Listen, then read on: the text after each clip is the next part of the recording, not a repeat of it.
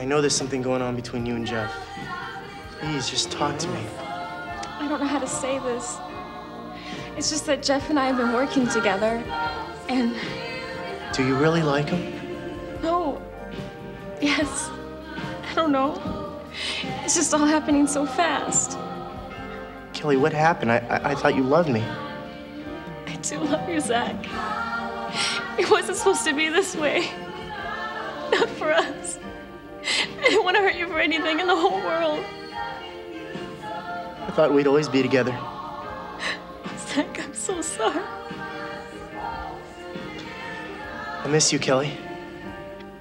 Well, hey, how about one last dance? Like that. When all that I've been living for is gone.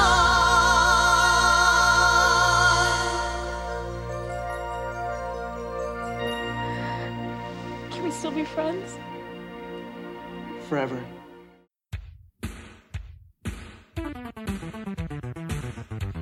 But you know what? I thought you were mysterious like my mother until it turned out the mysterious just meant depressed, all right? Hard to reach. I mean, I'm dying here. I don't like going out. You know that I get anxiety when I have to meet people. You know how hard that is. Everything you touch turns to shit! Like King Midas's idiot brother. Jesus. But if you two aren't the biggest pair of fuck-ups I've ever met in my entire life. Hello, everyone, and welcome to Give Us a Second, a mini-sode series brought to you by The Greatest Moments in the History of Forever. I'm Zach. I'm Matt. And this is our 57th edition.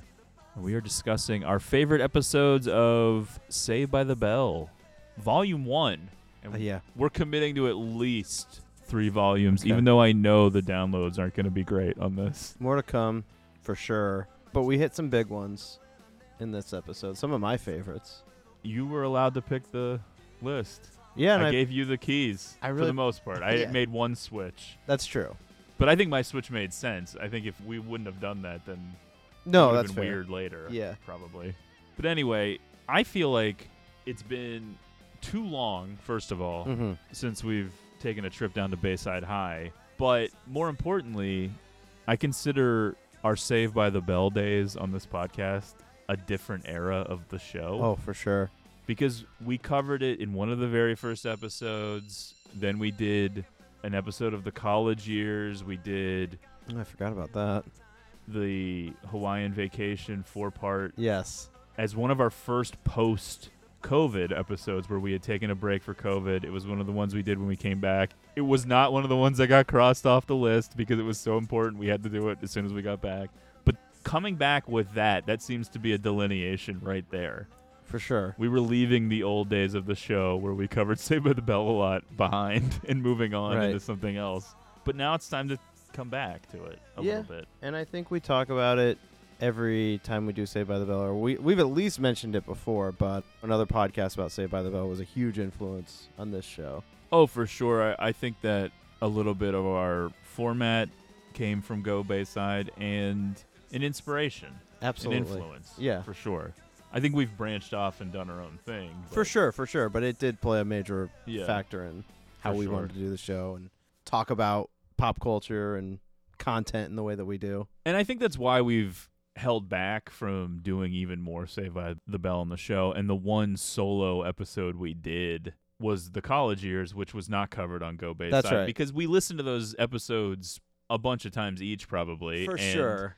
I didn't want to repeat the jokes they made on those shows, so I didn't even go back and revisit for this. I intentionally didn't because I didn't want to get in that mode again. Now, if you listen to some of those episodes, that there may be I'm sure there's going to be some parallel things that we comment on. Some by accident, some probably is stuck in my mind from listening to April Richardson and various guests on her show. It's a tribute to it then because I just love that material and it provided me endless hours of entertainment. Before we dive into Saved by the Bell, let's remind everyone to follow the show on X/Twitter @GreatestPod. Reach out via email, greatestpod@gmail.com. If you'd like a free sticker, please let us know, and we'll ship that out to you.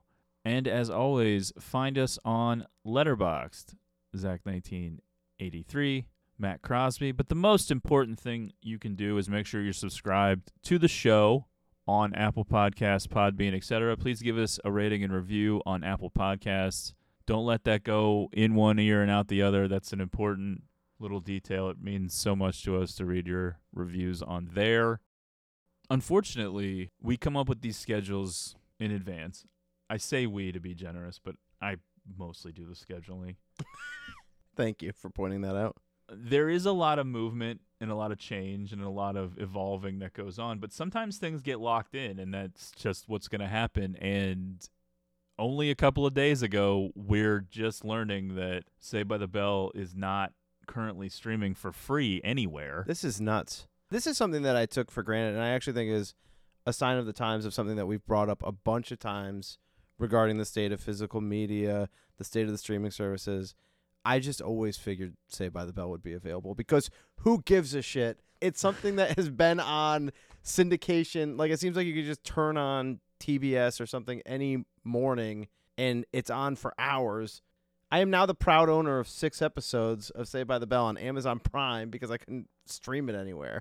If you search for it on Roku, it says it's on Peacock, but when you click on it, nothing happens. It says it's an error. It's not actually on Peacock. I did check Peacock, and of course, the only thing that was on there is the new seasons. Yeah, the 2 seasons they did of the new reboot, which we're not covering at all on this. This is the OG series that we're picking from. But yeah, so I had to break out the DVDs. Shockingly, no care or love went into this DVD set that I have. The menus are a joke. You can't even navigate through the episodes. You have to hit play and then just find the ones you're looking for. Insane. They're labeled wrong. The titles differ from one source to another. The air dates are weird. That is true. One of the great mysteries of life is trying to figure out the actual order of the Saved by the Bell episodes. Nobody cared. There was no commitment to that, which is a culture shock, I think, for younger people who are very interested in continuity, detailed characters, backstory, world building, lore. This is so far from that. They slapped these things together in hours, it seems like, and threw it on TV.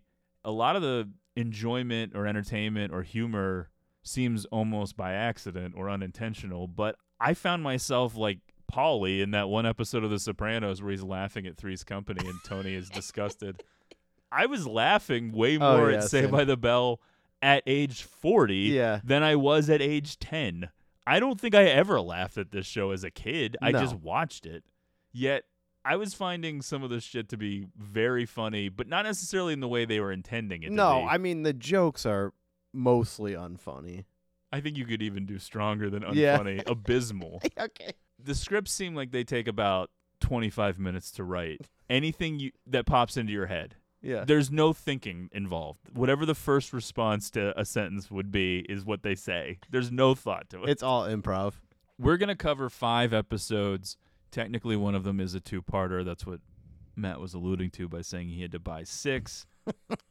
We're going to go through them as fast as we can, but let me tell you one last quick anecdote about watching these on Prime. It was giving me the option to do you want to skip the intro? Right. It would jump ahead like 2 seconds to like Mark Paul Gosselaar and then still go through the well, you needed to hear the song every time.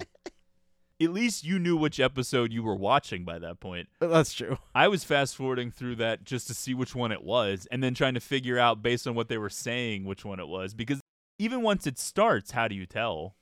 I know. It's not like the title comes up on the screen. That's true, What is this one? Is this? Oh, this is the one with Mr. Belding's brother or whatever. This isn't it. Keep going.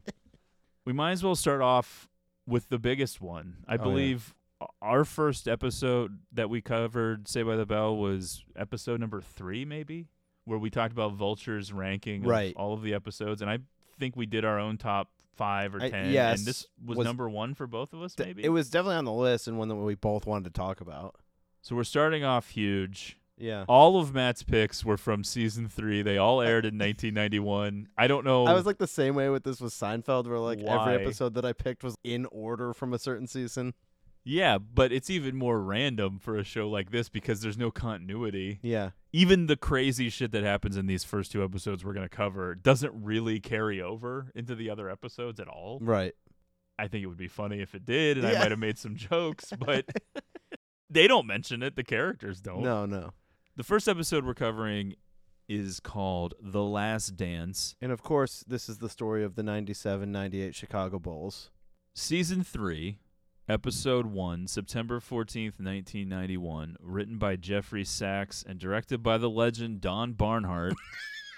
Guest starring Patrick Muldoon as Jeff. That is something that I don't know how much attention I would have paid to it if it wasn't for Go Bayside, but it is shocking every credit sequence ending with directed by Don Barnhart.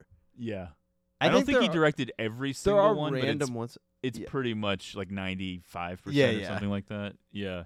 Now, Mr. Barnhart's no longer with us, Ugh. but do you think he lived comfortably the rest of his days from his Saved by the Bell money? He obviously was part of the creative team. Yeah. Because I'm going to do the credits for every episode, but you're going to hear a lot of the same names even beyond Barnhart. Yeah, I A don't lot know. of the same people wrote this shit. Yeah. Yeah, I don't know what the royalty money ended up being here.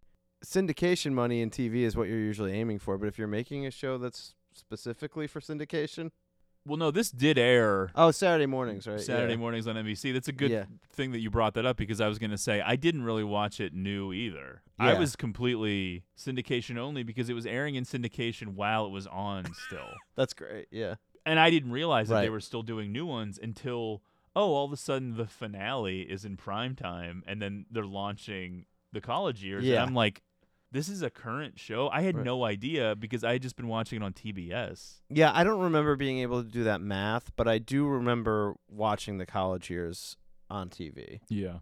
Before I read the synopsis of the episode, which I am going to do for each of them when we introduce them, I figured I would let you address the Patrick Muldoon-sized elephant in the room here. What's that?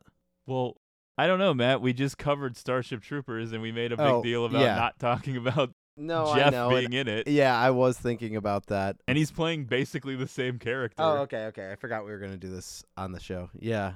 Absolutely insane that a character who we've spent tons of time talking about in our personal lives. I don't know, though. That's what doing these 5 episodes really made me think about was how unfamiliar I really have become over the decades. I used to watch this No, I know. endlessly, and it's been a long time since I think I've been it's- connected with it. It's weird to me because this episode I've spent time with as an adult multiple times because I have not. I loved the Go Bayside episode of it. Yeah. So I would listen to that episode, and I've rewatched this a couple times since. I believe that I have looked up the actor who played Jeff Right. on Wikipedia to see, hey, what else did this guy do? I don't ever recall noticing that He was he's a in he was a Melrose Place guy, was he? Yeah, not? I think so. He definitely had some credits, but I don't think I ever noticed that he was in Starship Troopers. And then we were watching Starship Troopers. Again, I looked at this guy's Wikipedia, and it didn't jump out to me that Yeah. it was Jeff from Saved by the Bell. It's just It took stunning. one of my friends who mentioned it when he saw we posted Starship Troopers, and it dawned on me because it had been a while. I had not watched these episodes in a long time, and it just did not jump out at me. Yeah, huge miss. It was a Colossal dark day. miss. Yeah. It was a dark day for Really. the show because of our connection to Saved by the Bell. If Yeah. it was something else that we missed, whatever, but Yeah, and my take on it after we did the Starship Troopers episode was we needed to do like an editorial note, like apologizing to the listenership for that miss. it ended up getting weird, though, Yeah. because we were trying to record ahead for Greatest October. So That's by the right. time we Yeah. realized that we'd already recorded a couple episodes. Yeah. When Kelly gets a job as a waitress at the Max, she finds herself falling for her manager, Jeff, raising questions regarding her and Zach's future. So at this point, Saved by the Bell did a weird thing, which only makes sense when you're talking about children's programming that no one gives a fuck about. They kick off season 3 by airing 2 episodes per Saturday, 1 regular Bayside hijinks, Yeah. and then the other seemingly out of time, a different timeline, almost as if it's Halloween or something, the franchise. Then they're doing the Malibu Sands timeline, which I believe is supposed to have already happened the previous summer. I don't know why they always look older to me in that run. They may have even filmed it after Yeah. those other ones. I don't know if it's supposed to be the summer after this, though, because I guess Zach and Kelly aren't together, though. So maybe That's it's supposed true, to be the 'cause summer after. Leah Remini. Yeah. But I always, as a kid, felt like the continuity never mattered, so it's almost as if Malibu Sands was its own universe. It doesn't even count. That's they the never way- reference it later. I know, or that's the way anything. it would feel even when you were watching it. Yeah. I don't know. We're not covering any of the Malibu Sands episodes Yet. yet, Yeah. but we might do its own special. I think if we get into that at all, we'd just have to lump them all together, probably. Something like that. I love the Malibu Sands episode. Well, Leah Remini, out of all the girls that Zach gets with, actually seems like the best match for his Yeah. personality because she's like giving him shit and doesn't put up with his antics. Yeah. Yeah. Whereas Kelly is too sweet and I such know. a pushover. And deserves someone better. Well, I Jeff. don't know. Yeah. She acts like a little tramp in this episode, in my opinion. The episode opens with that random dude walking down the hall talking to Zach. He seems like a Slater adjacent fellow. Just some Oh, guy yeah. talking to Zach, and then he disappears. We don't know who it is. Never hear from him again. Not part of the gang, so we don't care. Those fake. Oh, I know. Talks I hate. they do. This is the king show for that. Yeah, I know, because you can always hear like a little bit of it, and then it's like turns into gibberish. Hey, so you. Yeah. Hey, let's go talk over here. Yes. Zach tells us the Bayside costume ball is this week, and I plan to be chosen king. And guess who I want as my queen? Oh, we all know. Screech comes walking down the stairs. Home run, gay panic jokes. Just one after another, serving them up. Oh, yeah. Zach refers to Screech as the royal doofus. He wants to take Kelly to this costume ball I know. as Romeo and Juliet. Literally the worst costumes I've ever heard. Well, a little foreshadowing maybe for where the disaster that this they both relationship commit is heading. suicide at the end of this episode. I wish. Jesse and Slater being Cleopatra and Mark Antony. I would have been like, "Who are you?" Well, that's how I felt about Romeo and Juliet. Well, I Would guess anyone that's know true. that's what they're trying to do? That is true. I think Cleopatra, you would probably be able to figure out more than yeah. Romeo and Unless they're Juliet. being DiCaprio and Claire Danes, then I'm like, hell yeah. Even though this was 5 years earlier. They knew about it already. Yeah. This episode is one of my favorite episodes of Saved by the Bell for sure, and we'll get into why as we go. I think it's pretty obvious, but there's a specific reason too, because most episodes of the series don't really work like this, where it actually matters what happens. But it's fucking terrible. Everything is stupid. It doesn't make any sense. There's so much concern and drama over Kelly having money for a costume to this stupid fucking dance. First of all, just make some. It's a fucking high school dance. Once you actually see what the kids are wearing at it, you could wear whatever you want. Yeah, it's one of those things that gets Spending money. brought up maybe a little too much on the show. Kelly's home situation and I think they not wanted to having have a any little money. balance because everyone else is yeah, supposed to be obnoxiously rich, I guess. seems to be the case. Definitely Zach. And then Jesse lives on his street, so and Lisa. So at least half the gang is like filthy rich. Well, we know Lisa's mom is a big-time surgeon. Yeah. Slater's dad is in the military. Yeah. Screech built a robot, so it seems like there's got to be some capital lying around there. Lisa's idea is for Kelly to get a job as a waitress at the Max. My idea was, hey, Zach, you have the hottest girl in school as your girlfriend. Why don't you fucking pay for it? It seems like he has some sort of. Why are you making your girlfriend be a waitress? He must have like a trust fund. That's what I mean. This show sucks. There's no continuity even in the same episode because he buys the costumes before she even really starts working. Yeah, yeah. So what is she working for again? And then later she doesn't want to take off for the dance, which is the whole reason she got the fucking job in the first place. Well, that seems very high school. Screech says he wants to go as Mel Gibson. Wow, that joke doesn't age. Or does it? Yeah. Screech is like a combination of Robin Williams, a clown, a theater dork. And the worst person that you've ever been around. Yeah. Someone maybe missing part of their brain or Yeah. something like that. I don't understand why they remain friends with him. That's so not true to life. I know. And it makes them seem like they're better people than we know they are because they Well- never act like decent people ever. The only reasons that Zach would keep him around make Zach seem even worse than he already does, which is to make him do all this shit that he doesn't want to do. And Yeah. Well, that is kind of what happens in a lot of the episodes. no, I know. But you would think the Zach popular dude character, even if these two were friends in the sandbox or whatever. Screech is getting left behind. Yeah, that's what I mean. Yeah. Jesse says, don't forget our band is practicing after school today. That really blew my hair back because I had no idea from my memory that Zack Attack was in more than one episode. I really just thought that was the rockumentary episode and that was it. No. Zack Attack is the band, and they do make a few appearances. It felt like a bombshell was being dropped. Yeah.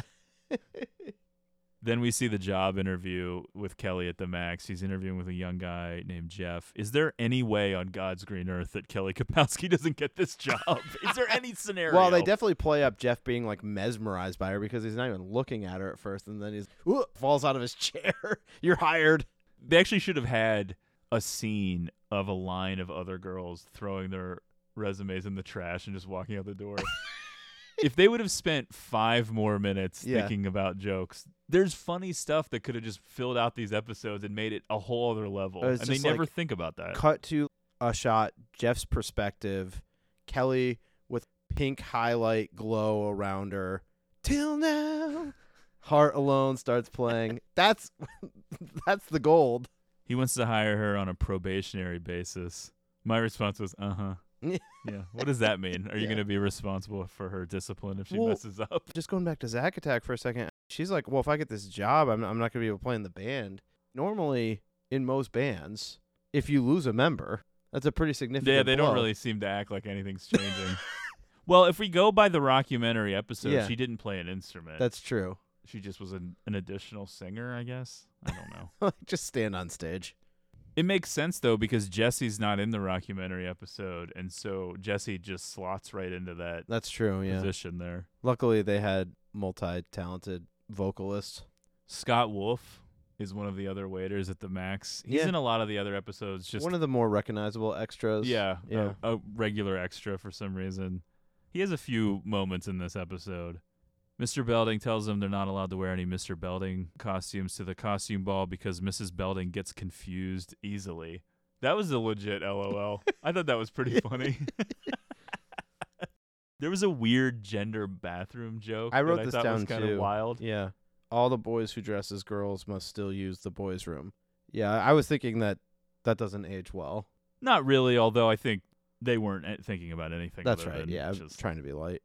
Porky's related humor, which isn't great either, but it's a little different from how it seems now. Yeah. I love that Ollie is in the mix. Oh, for sure. Has a big moment, too. Sounds like he's got a throat situation. I know it would. It sounds like one of those smoker. Yeah, he's kind of got like a croaky voice. He's one of the regular nerds. But he pops up regularly throughout this episode, and it almost seems as if he's part of the gang at times. Oh, right. Because he jams with Zack Attack later. Well, I know. Well, they had to figure out a guest percussion situation.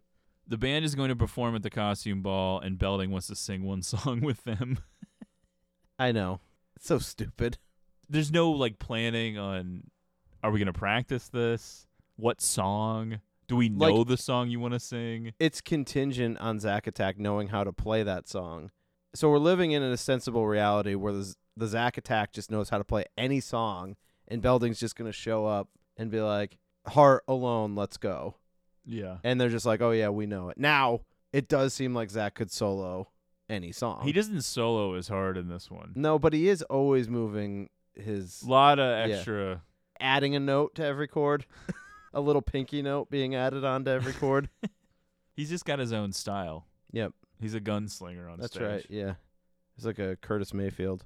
Jeff tosses some sleaze bags that are bothering Kelly. Scott Wolf in the background loving it, but also probably jealous, thinking, you've never tossed anybody who's been bothering me. Jeff says to Kelly, you already look pretty good to me. I wrote this down too, except I wrote, Jeff, you already look pretty good to me. Creep. So let's get into it. Just like every other thing about Saved by the Bell, the details are all over the place. But we know in real life, Patrick Muldoon was 6 years older than Tiffany Amber Thiessen, who was a minor. I believe she's probably about 17 or something. She's supposed to be a high school junior, I think. Although, again, there's no consistency because in part 2, the continuation of this, which is the next episode we're doing, Lisa says she's turning 16. Which means she's 15 in this episode? Is Kelly the same age as her? Well, I did think that they generally are age appropriate. I right? know. In real life, Yeah. she was 17, though. And they're saying Lisa is 15, turning 16 in the next okay. episode. Oh, I'm just saying that So then, makes yeah, her so- even younger right. to Jeff, Oh, okay, yeah. who is supposed to be a college sophomore, which would make him 19 or 20. Not 24. In real life, yeah, he's 23. Yeah, and I yeah. think she's 17. Because I think there was a 6-year age difference. I think it was 23 and 17. It gets a little weird because they do kiss later. I guess when you're an actor, you're not really thinking about it, though, because he probably just showed up. I'm playing and a character, yeah. It's very unromantic. You just do Well, it, that's and then true, yeah. It's over, and then you move on. It's not very like- unromantic despite the sound drops being, ooh. Well, they haven't kissed yet, but no, I think there is a live audience Yeah. for some of this. Okay. And yeah, they are losing their shit several times during this. Yeah. But you can get a sense. Once he says that she looks pretty good to him, even as a kid watching the show, you know Where what's this is gonna- going. Oh, yeah. what's going to happen. At least from Jeff's perspective, you're hoping that Kelly will do the right thing. You're Tiffany getting Amber nervous. Thiessen, I will say, can bring it sometimes. She's blushing. You can feel her blush. I like to pay attention to how the characters' rooms are decorated. I think her room is the same as Jesse's room from the Jesse's song episode. Mm-hmm. And later we'll point it out, but Lisa's living room is the same as Screech's living room from the Broken Elvis episode. But Kelly's got a Tony Hawk poster in her room, which Wow. I thought was jarring. That's nuts. I would have thought that was like before his time. No, that's how long he'd been around. He's probably Yeah. like a teenager at the time, but he was still famous. She also had an Angels pennant. Pretty sweet. The Kapowski family were an Angels family. yeah, yeah. I kind of feel like the Morris family would have been Dodgers fans, pretty sure. Yeah. Dad, when are we going to be a family again? When the Angels win the pennant. That feels like Yeah. something Kelly's dad would say as he was losing his job for the 4th time on the show. Just perpetually unemployed. That was the recurring thing with her family. Yeah. And they had like 8 siblings I or know. something who we never see. But it is brought up a lot. Except her one sister in that early episode when her one sister's in love with Zach. Right. Other than that, we never see the other ones. Or do we see a brother at one point? We might see a brother. Yeah, I don't remember. She also has a George Michael poster. So Yeah. now she can't go to the dance because her family is that desperate for her tips money. That's They insane. Got their claws in, I guess. They found out she had this job. How much? They're like, hey, Kelly, we need to wet our beak on that paycheck. It does seem wild. You can't afford your $7 costume to go to the costume. What kind of money was she raking in at this restaurant that mostly caters to Well, high let's school be fair. students? She was probably raking in tips. Well, I'm sure, yeah. The nerds that were going in there. She was instantly making more money than her dad had ever made. But for anybody paying even half attention to this, it's got to be confusing because wasn't the money for a costume the whole point of the job in the You first just place? lose sight of any of these plot details. Speaking of which, it seems like Zach already bought the costumes. It's all very suspicious. I don't understand what's going on. I guess you could look at it that Kelly already has a secret crush and she just straight up doesn't want to take off work. Like she just wants to be at work now. Yeah, yeah. But she won't admit that, even to her friends like Lisa and Jesse. But that may be deep down. That's Oh, the only sure. explanation you can come up with because Yeah. other than that, it doesn't make any sense. You You've- get a job for a costume, and now you're not going to the costume ball anyway. Yeah. You've been there. There's a little bit of Zach attack practice, Jesse on the lead vocals. Lisa's got a Denzel Washington line. That's almost as jarring as the Tony Hawk thing, although we know that Denzel had already been nominated for an Oscar at this point. But still, just a reminder of what a crazy long career. Well, it is weird when they make references to real pop culture figures because Yeah. sometimes, It's made up and sometimes it isn't. yeah, Yeah. I think it probably just depended on who wrote the episode. I know. There's no consistency from There's one to the next. People writing that don't know real pop culture figures. It wouldn't shock Yeah. me. This feels like it was written by people from another planet who are approximating human life. Yeah. Zach tries to get the night off for Kelly for the costume ball. He goes and talks to Jeff man on man. Jeff gets to be the cool guy and be like, yeah, of course. Yeah. Jeff playing everything so perfectly. He knows he's got the upper hand and no one else knows it yet. Yeah. Oh, it's gross. It's grotesque. Yeah, I'm not Fucking feeling hate it. Kelly won't stop blabbing about Jeff to Lisa and Jesse. Then she blurts out that she thinks he's hot. Oh, no. Woo! Goes the studio audience. Lots of Jeff and Kelly one-on-one time. At one point, she references being tired or something about hamburgers and buns, and then he says, "Rest your buns," to her. Yeah, I thought that was a little wild. And I said, "You get Kelly Kapowski's buns out of your mouth, Yeah, you damn really. bastard. Come on. What the fuck? You How dare you?" 23-year-old creep. Then he says, in reference to her going to the costume ball, "I always miss you when you're gone." Mm-hmm. Studio audience, apoplectic. At Losing this. it. Cannot believe this is happening. Yeah. They start kissing. Kelly runs off. Can't commit to it. Well, when does she say you're the nicest guy I've met in a long time? Is that in this scene? Yeah. I Like- think so. Look, Kelly, you do have a boyfriend. What are you implying about him? Well, she met Zach a long time ago. That's true. The next day, Kelly says, "I liked it." This is what I mean when I Mhm. say something is going on. Something is actually happening. 98% of the time on Saved by the Bell, there's no continuity from one episode to the next. Dramatic things can happen. New characters can be introduced. Changes. Life changes. So many things. A new teacher, a new student, whatever. Girlfriends, boyfriends, just gone the next episode. Next episode, it's like it didn't happen at all. This time, they did stick to this. They are broken up for a while on the show. Although, by the next couple of seasons, it gets kind of hard to tell again at various points. Right. It seems like they're sometimes sort of together, especially by graduation. I don't know. Shockingly, no one was that concerned about it from one thing to the next. The writers just forget. Well, we kind of have to write it both ways. Kelly is being so obvious and embarrassing. She can't even handle it. She's like having a freak out in front of everyone. Screech is talking about being Bart Simpson or Al Bundy. And then Lisa with just the killer zinger. What about Barf Bundy? Comedic gold. Yeah. A lot of like barf type jokes. Screech with a great line. Maybe one of the lines of the episode. Or maybe Okay. one of the best lines of a series, in my opinion. Hey, did either of you guys notice anything different about Kelly at the Max? Yeah, she's a waitress. It takes Screech, though, to point out to Zach that he should be concerned with Jeff. For some reason, I guess maybe Zach's lived such a charmed life. Well, he's used to being the main, Alpha. the main drag. Or the main- maybe he thought this dude is 6 years older. He's an adult.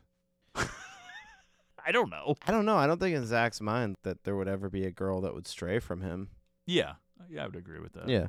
He is a sociopath, and that should be pointed out. It cuts to Zack Attack playing in costume. Screech, for some reason, dressed as a chicken. Screech's wardrobe in the entire show never makes sense, but there's also multiple times where he's wearing costumes. This is a costume ball or whatever, costume dance. Even later episodes we're going to do on this, he'll wear these like costumes mixed with his normal attire. Really tough to look at. The song they're playing at first, Make My Day, is a banger. I did enjoy it. Zack Attack is good, man. I would definitely drive around listening to Zack Attack.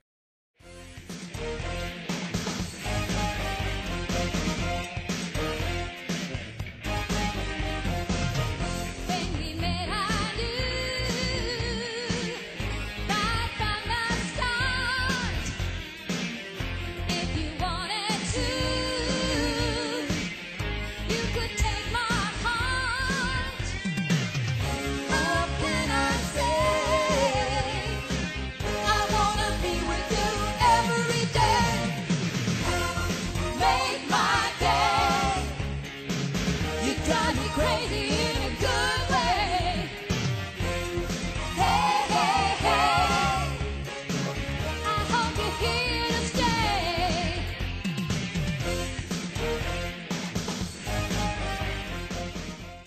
The night of the big Bayside costume ball has finally arrived. Zack Attack minus Kelly rocks out on stage. Slater on drums, Screech on keyboard, Zack on guitar, Lisa on bass, Jesse on lead vocals.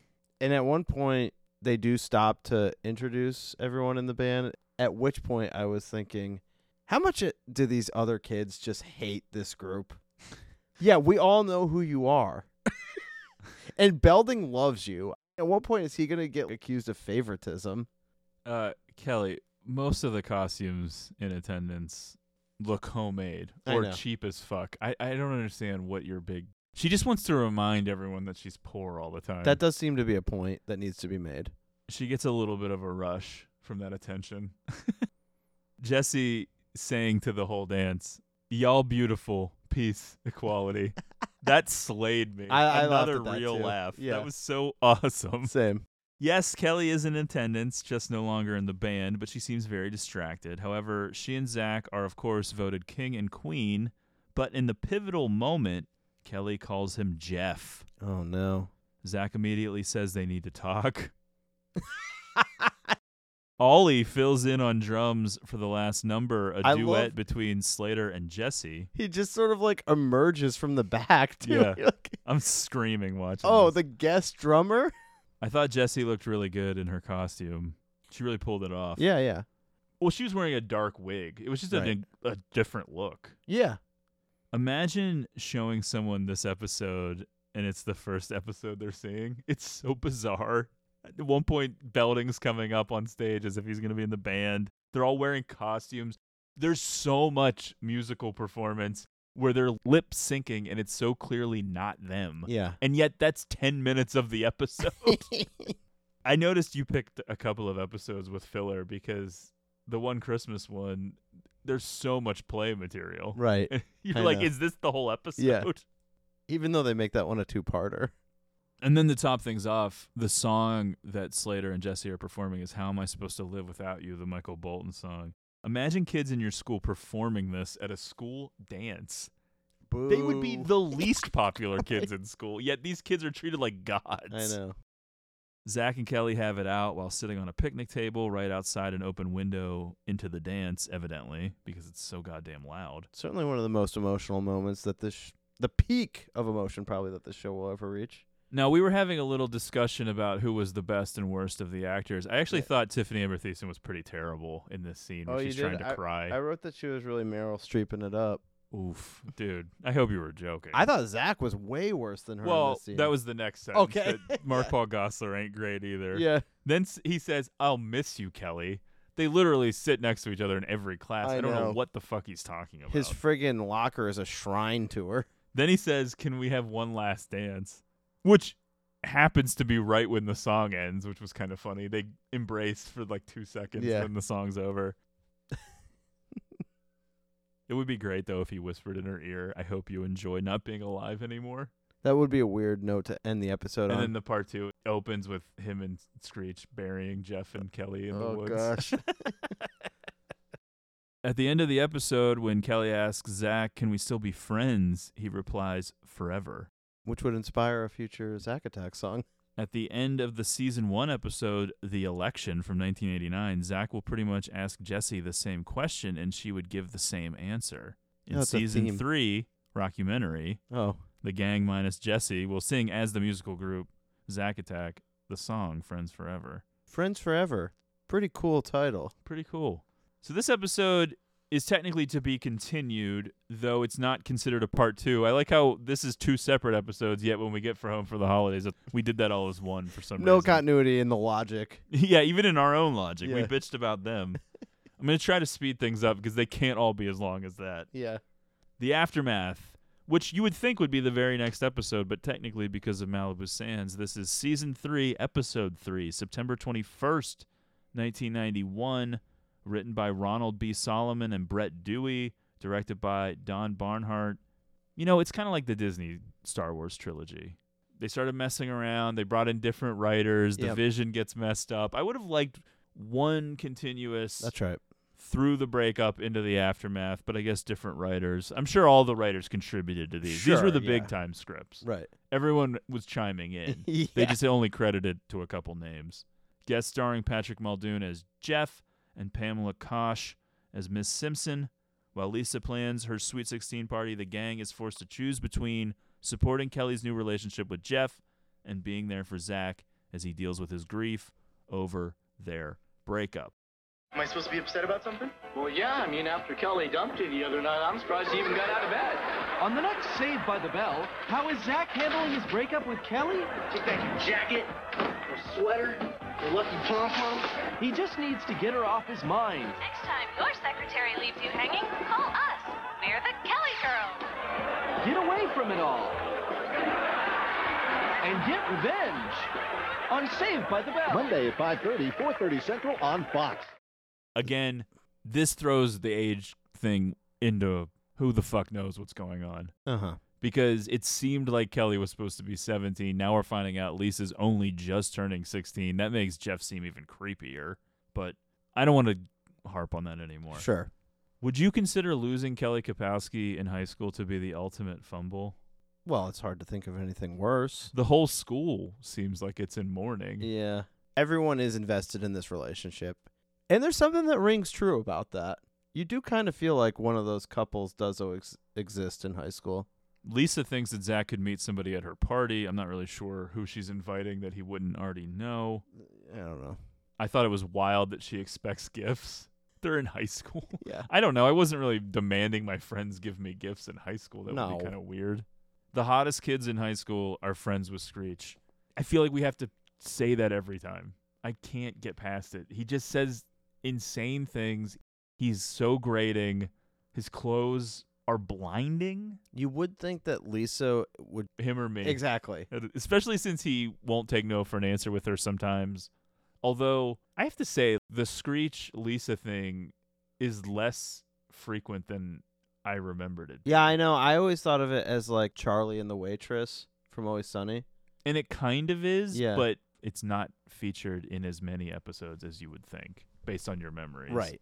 The show is also a little bit more sexual than I remembered. There's a swinging joke pretty early here. Yeah, wild. I thought that Jesse's line was pretty great. You're not just a pig, you're a gorilla pig. Yeah. Everyone is consoling Zach early on.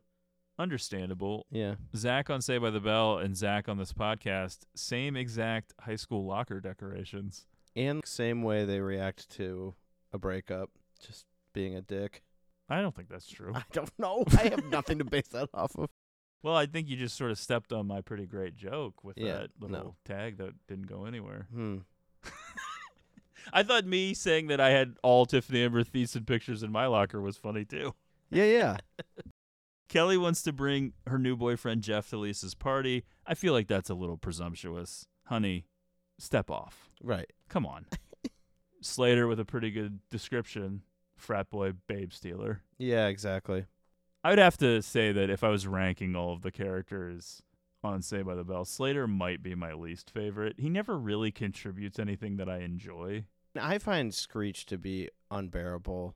I do too. Most of the time. But Slater is worse for you? Okay. He's not as annoying, but I just don't like him. I know. guess. I don't know. But I'm giving him props, though, because that's a good line. One of the recurring things on Saved by the Bell is that they love to have a teacher that has some malady that they can goof on and that is supposed to be hilarious to the audience at home. And in this episode, Miss Simpson is deaf, and so there's a ton of deaf material. Yeah, they enjoyed taking the piss out of these poor Bayside teachers. Although it comes and goes as needed Mm-hmm. for the bit. Sometimes it seems like she can hear fine. Of course, Zach is a little late to class, and then it dawns on him that his seat is right next to Kelly. I gotta tell you, straight up in his face. this would be something that I could not live through as a high school kid. If I was just broken up with by this girl, everyone knows about it. They work together in the only restaurant that everyone that I know goes to. Yeah. And I have to sit next to her in class. Yeah. Just a brutal beatdown. It is, and I think that Zach is sort of justified in pretty much everything he does in this episode, and I think it's kind of lame that his friends get so mad and turn on him when he's pretty much in the right the whole time. I don't really feel like he does anything that bad to Kelly, and they get so mad at him for nothing. I don't know. The A12 stuff is pretty rough. We'll save that for when we get there. Miss Simpson wants the students to read poems by Elizabeth Barrett Browning. Of course, these are love poems. The teacher, completely inappropriate, wants Bayside's most loved couple to read a love poem. A love poem. Great audience reaction here. They don't know what to do. I love when the audience doesn't know how to handle what they're seeing, and there's just weird kind of unsettled noise. We're like, oh, ah. What were Barnhart's notes on like how to act? Well, I don't think he was directing the audience. Oh, yeah. I'm talking about the studio Right. audience. Okay, the sorry. noises they're making. Well, yes, the other students are freaking seem out a like, little bit too. Oh no, a scene is about to happen. Screech just gets up and leaves the room. I can't watch. The teacher really wants him to do it with feeling, too, because Zach is trying to read through it. Insane.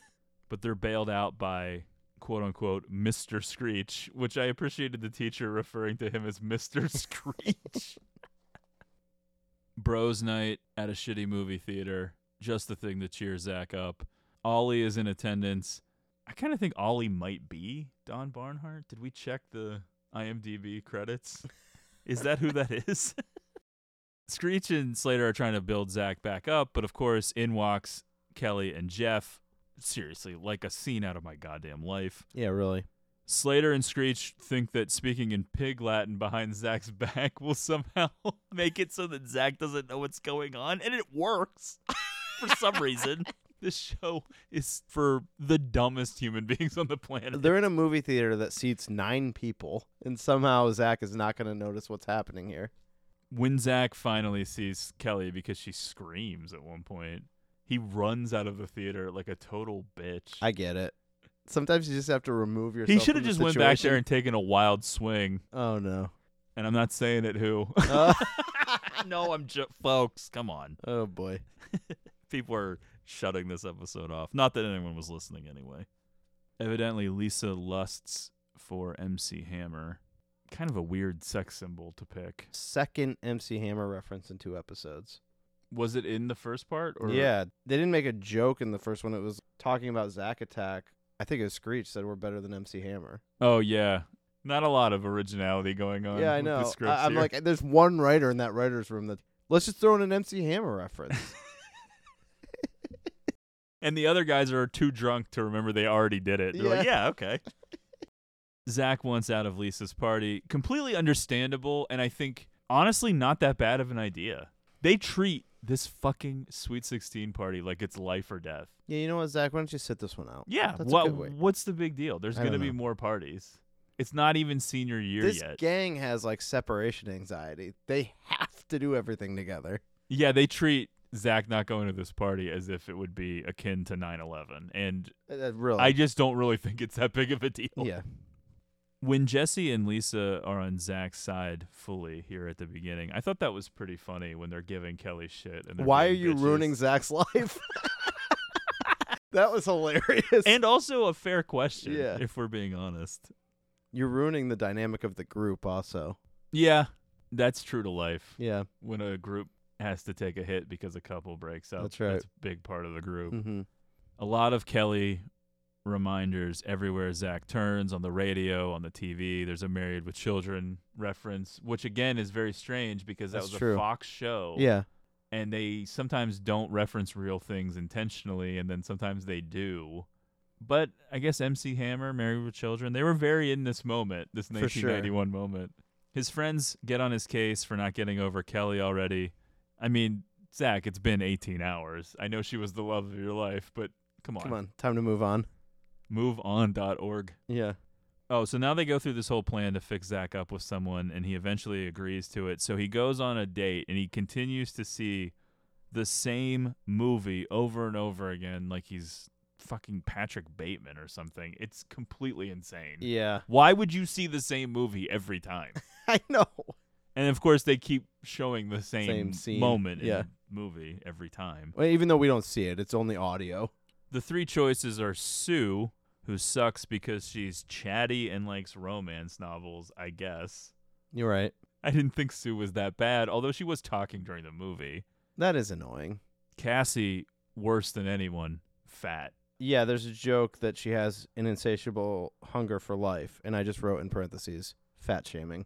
This is brutal, too, Yeah. because not only do they pick a slightly overweight girl that is not really that fat, but they make her talk about eating and the expression on Zach's face and then the studio audience laughter. It's pretty rough. Well, the 90s was really not a good time for this type of material. The winner of the 3 is Kimberly, Screech's cousin. Of course, the old bit where the nerd has the smoking hot cousin. You would think Zach would have a little bit more to say about, like, Screech. Why did it take so long Yeah. for you to bring her around? Kimberly never mentioned again Yeah. after this. Scott Wolf was at the movie, I noticed, Yeah. and Ollie again. Ollie also just seeing the same movie. I think a few of the other people are the same. They just mix them around in different seats. Yeah, yeah. They probably all filmed them right after the other. That's like Zach, change your shirt. Yeah. A couple of you switch around, and we'll just film the next one now. Those extras are the characters that would be you and me, who really are just going to see this movie multiple times. But Kimberly's a hit, though. It turns out she's adopted, so she's not actually a part of the Powers family. The gang is big mad at Kelly. They all go to the Max, though, I guess just to give her a hard time. It does seem as if in Los Angeles you would have plenty of places to hang out. No. You don't need to go where the There's person one you're all mad restaurant. at is. Yeah. Jeff is encouraging her to make up with them, which is a smart play, I guess, if you're Oh, the yeah. older boyfriend. You know that the one thing that can fuck up your relationship is if your friends all turn against you. We've been hard on Jeff because he's older and we think he's a creep, but he really is played as like a pretty nice guy. Well, until later, but yeah. Well, yeah. He slips eventually down the road, but right now, let me say it like this, Zach. He's the nicest guy I've seen in a long time. You're acting like a bunch of high school kids. Kelly's thinking, Well, yeah, we are. Zach and Kimberly arrive. Zach really wants to rub Kelly's nose in it. He asks Kelly for the most romantic table at the Max. Yeah, I know. You're like, look around. Everything looks the same. It's as bright and sterile as an industrial kitchen in here. I don't really think there's any romance happening. He wants to split a milkshake. Then, in the first time in the history of the Max, he decides that they're going to dance a romantic slow dance. He picks A12 on the jukebox, Zach and Kelly's song. The most insane thing out of any episode to me is that they have a song They don't. that's it doesn't not have a title. no artist, no name, just the alphanumeric combo that plays it on the jukebox. Not only is that their song, but that everyone knows that it's their song and Yeah. also knows it by the alphanumeric code, Right. not the song. I can't believe Zach's playing A12. How could he do this? In all fairness, a very romantic instrumental. That sounded like it was completely 100% free to license. Right. They'd already blown the budget on How Do I Live Without You. For some reason, A12 is the breaking point. Zach loses the group because for some reason, jukebox selection is more important than anything else in the entire world. Lisa and Jesse, but also to a certain extent, Slater, because of Jesse. Not really Screech, but Screech doesn't stand up for his boy enough, so I'll throw him in too. I think Slater like secretly hates Zach. And it's Oh, like yeah. always The ready to turn rivalry's on him. always Yeah. kind of there. So now they're back on Kelly's side. Kelly is beyond upset because A12 is sacred. Kelly goes so far as to slap him, which I think is way over the line. It did seem a bit much. I will say I was like the gang. I did switch from being Team Zach to Team Kelly by I the end didn't. Here, but yeah. She deserves way worse. This is nothing. Unfortunately for Zach, though, Kimberly overhears everything and gets mad. She throws a milkshake on his shirt. Yeah, it was a weird move. Don't mess up his makeup and hair. We're not really. redoing it. Yeah. Not my favorite green button down. The girls all fully reconcile. Kelly forgives them. Now everyone's mad at Zach. But here's the thing. Isn't he right, though? Isn't it their fault? His stupid friends? They all encouraged him to go date. He wanted to just fucking chill out and stay at his house and deal with it. Which would have privately. been better. Yeah. And they're like, no, you got to go to the party. You got to go on a date. They caused him to have milkshake all over his green button down. They forced him to date. And then he's not allowed to get back at Kelly at all. I don't think he crossed the line yet. If he called her a bitch or something, then yeah. But he didn't do anything that bad. It was fucking with her I a know. little bit. Yeah. Come on. She cheated on him, basically. That is true. He played a fucking song on a jukebox. He didn't post her nudes online. I know, but he was being very emo about the whole thing. Well, he does make a mistake because then he gives Lisa the ultimatum about the party. Right. The smart play is don't say anything and just don't show up. That's right. Act like you don't give a fuck. Don't make a big emotional scene that makes you look even weaker. I know. That's a life lesson for you, Matt. Just big timer. And then just say things to Screech, because you know Screech will spread the word. Say things to Screech like, anybody that talks to Kelly is dead to me. Yeah. And then let Screech kind of put that out there. I think he could psychologically break Kelly down pretty quick. She seems like an easy target to I me. would say so, but that's a show that I don't want to watch. Evidently, this party is life and death. It's everything. Lisa's not going to bow down. Zach's allowed to come, but she will not rescind Kelly and Jeff's invitation. Zach has a total meltdown in his locker. He's pulling all of Kelly's stuff out of it. There's so much of Kelly's stuff It's in his a locker, shrine to Kelly. which is understandable. No books, no school material. It's all of Kelly's stuff. Jumping ahead, it's Screech who goes to visit Zach the night of Lisa's party and provides the words of wisdom. Before I repeat what Screech says, did you find Screech's advice to actually be pretty decent in this situation? I don't recall what he said. Well, he says, if you can't be an idiot with your friends, who can you be an idiot with? Oh, that's true. Yeah. Because at this point, Zach now is embarrassed at his behavior. He doesn't seem to be as mad about the Kelly thing now. He's like, I wish I wouldn't have exploded on everyone and made a big scene. And Screech is just like, well, no one cares. You're the coolest guy we all know. Then he says, remember, it's better to be dumped by the best-looking girl than to have never been dumped at all. Yeah, I don't know if I agree with that. Yeah, it sucks when it's so public because Kelly is a dime. Yeah. There's no one at Bayside that's living up to that. Lisa's party is the most bizarre dressed high school party of all time. They're wearing sports jackets. The only people that worked on this show that were more inebriated than the writers was the wardrobe department. As I mentioned, Lisa's house and Screech's house from an earlier season are the same. Screech brings a living present. It's a box that moves that has air holes in it. Mm-hmm.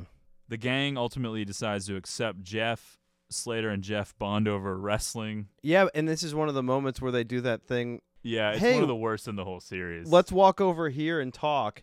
Okay, so wrestling. Just throwing that in.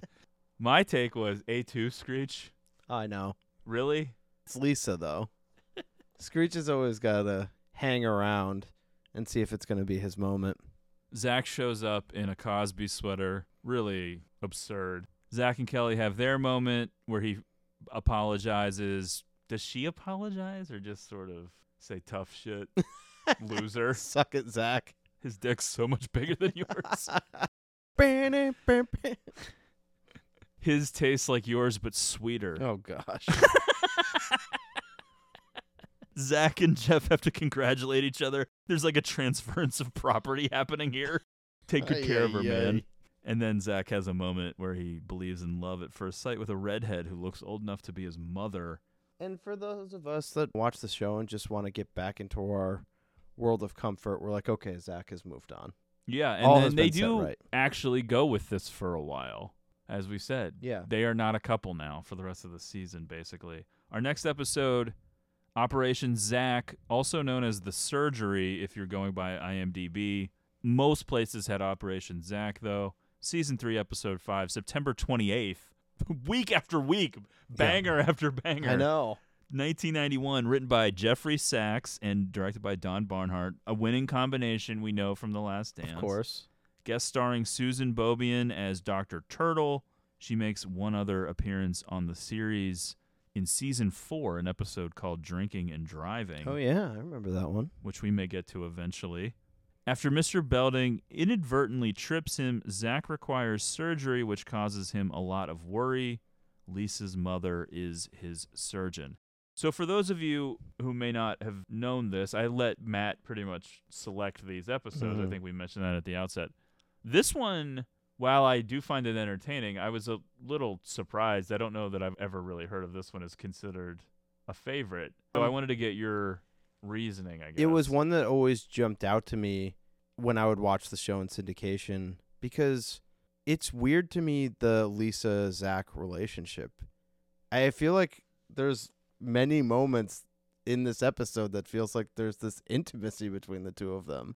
Mark Paul Gosselaar and Lark Voorhees dated in real life, and I wonder if it's simply a matter of their chemistry coming through the screen, and they're putting a different tone to the scenes, meaning the writers may not even have meant there to be that kind of a tone to it, and then the way they're doing the scenes, it feels like they're about to start dating. I know, and it always stood out to me when I would just watch it. And it's frustrating, yeah, because they do kiss in that one episode. I think it's the fashion show one, and I know that Screech has a crush on Lisa, and Screech is supposed to be Zach's best friend, and that's the justification that they kind of use for why it never happens, but it always did feel kind of racist to me that Lisa is relegated to this sort of secondary character. Right. Because Jesse and Slater are pretty much a couple the whole time, and even when they're not, Jesse gets the environmental guy and some other guys. Right. And I think Lisa has maybe one love interest the entire show. She always is also making jokes about crushes on like pop culture figures. Probably MC Hammer, I'm sure, in an episode. Yeah, it just felt like her character was always a little shortchanged, and I would Yeah. have liked to have seen more develop in the know. post-Kelly days. Although I guess it's weird because then you're like, well, how do you write it where is Kelly jealous and weird about it, or I don't know. So there's tons of episodes that feel throwaway to me, but this one just always stuck with me. And when it would come back on, I would be like, oh, yeah, this is the one where it kind of seems like something's going to happen between Zach and Lisa. Yeah. It just always Well, stood the apart. one Christmas episode kind of felt like it too. Yeah. And the Mystery Weekend a little bit as well. This was that There's era. hints, I think yeah. it seemed like they were flirting with it during season 3, and they just never Right. pulled the trigger. So do you blame Kelly for the injury? I kind of do. Kelly? Yeah. Why? The love of your life breaks up with you, and then You got to play a big days basketball later, game? you have a huge Yeah. knee injury. I feel like they're connected. I just think Zach was having a run of bad luck. No Jeff in this episode, not even mentioned. In fact, at one point, Kelly gives Zach a very like lingering kiss on the cheek. I think There's a massage being Yeah. given. Yeah. See, Zach knows. He's now playing the long game. The episode starts with the gang being involved in basketball. Mm-hmm. That's sort of how a lot of episodes begin. In this episode, the gang's involved with the school store. In this episode, the Radio gang is station. involved with the mall. Yeah. In this one, they're in a band. And then that's just how the Right. focus of the episode goes. So in this one, Zach is the team captain. They're going to have this big pep rally. For some reason, Screech is in a wig. I think he's going to replace Zach at the pep rally. I don't know. At one point, Slater calls him Air Nerd. Yeah. Lisa is a candy striper at the hospital. I kind of liked whenever Lisa's mom would get involved in these couple episodes and we would learn a little bit more about her backstory because she's presented as so shallow in every episode that it felt like they were giving her character like some dimensions. No, I know.